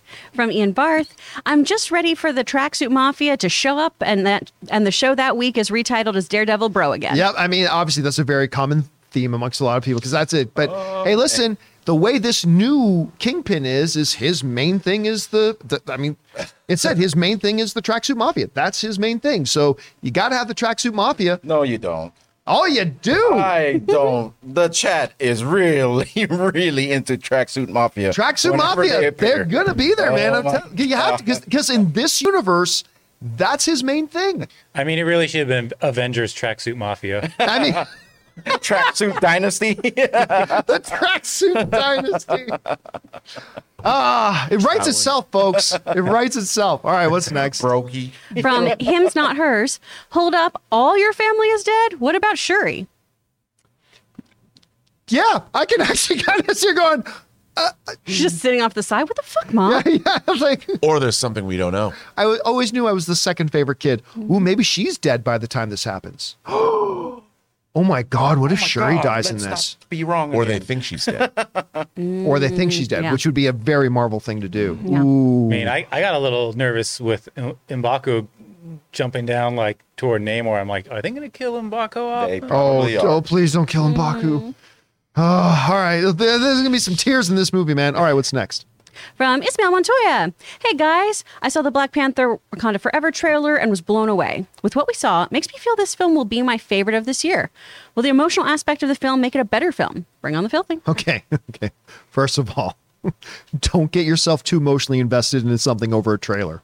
Get emotionally invested in the trailer, but don't make the trailer get like, that's why I always say when I see a great trailer, I go, hey, this might end up being the worst movie ever. Or when I see a terrible trailer, I go, hey, this might be the best movie ever. Remember, Ryan Coogler didn't make the trailer. A marketing department made the trailer, right? And some marketing departments can really polish up a turd to look like a diamond. That's not what I think is going to happen here. I think the movie's going to be great because it's Ryan Coogler. I'm just saying that. Now, as far as will the emotional elements heighten the movie? It's like anything. Any element in a film, if done greatly, whether it's a humorous element, a horror element, a thought-provoking element, emotional elements, any element done with excellence will heighten the story that it's being used in. And if they do that here as effectively as they did in the trailer, yes, it will definitely elevate the movie, no doubt. All right, what's next? From Alan Ling. Hey John and crew. Ooh, excuse me. Thoughts on John Wick 4? The one trailer I didn't watch. Oh my God. I know, and I love Dude. John Wick, and I didn't see the trailer for it. It's spectacular.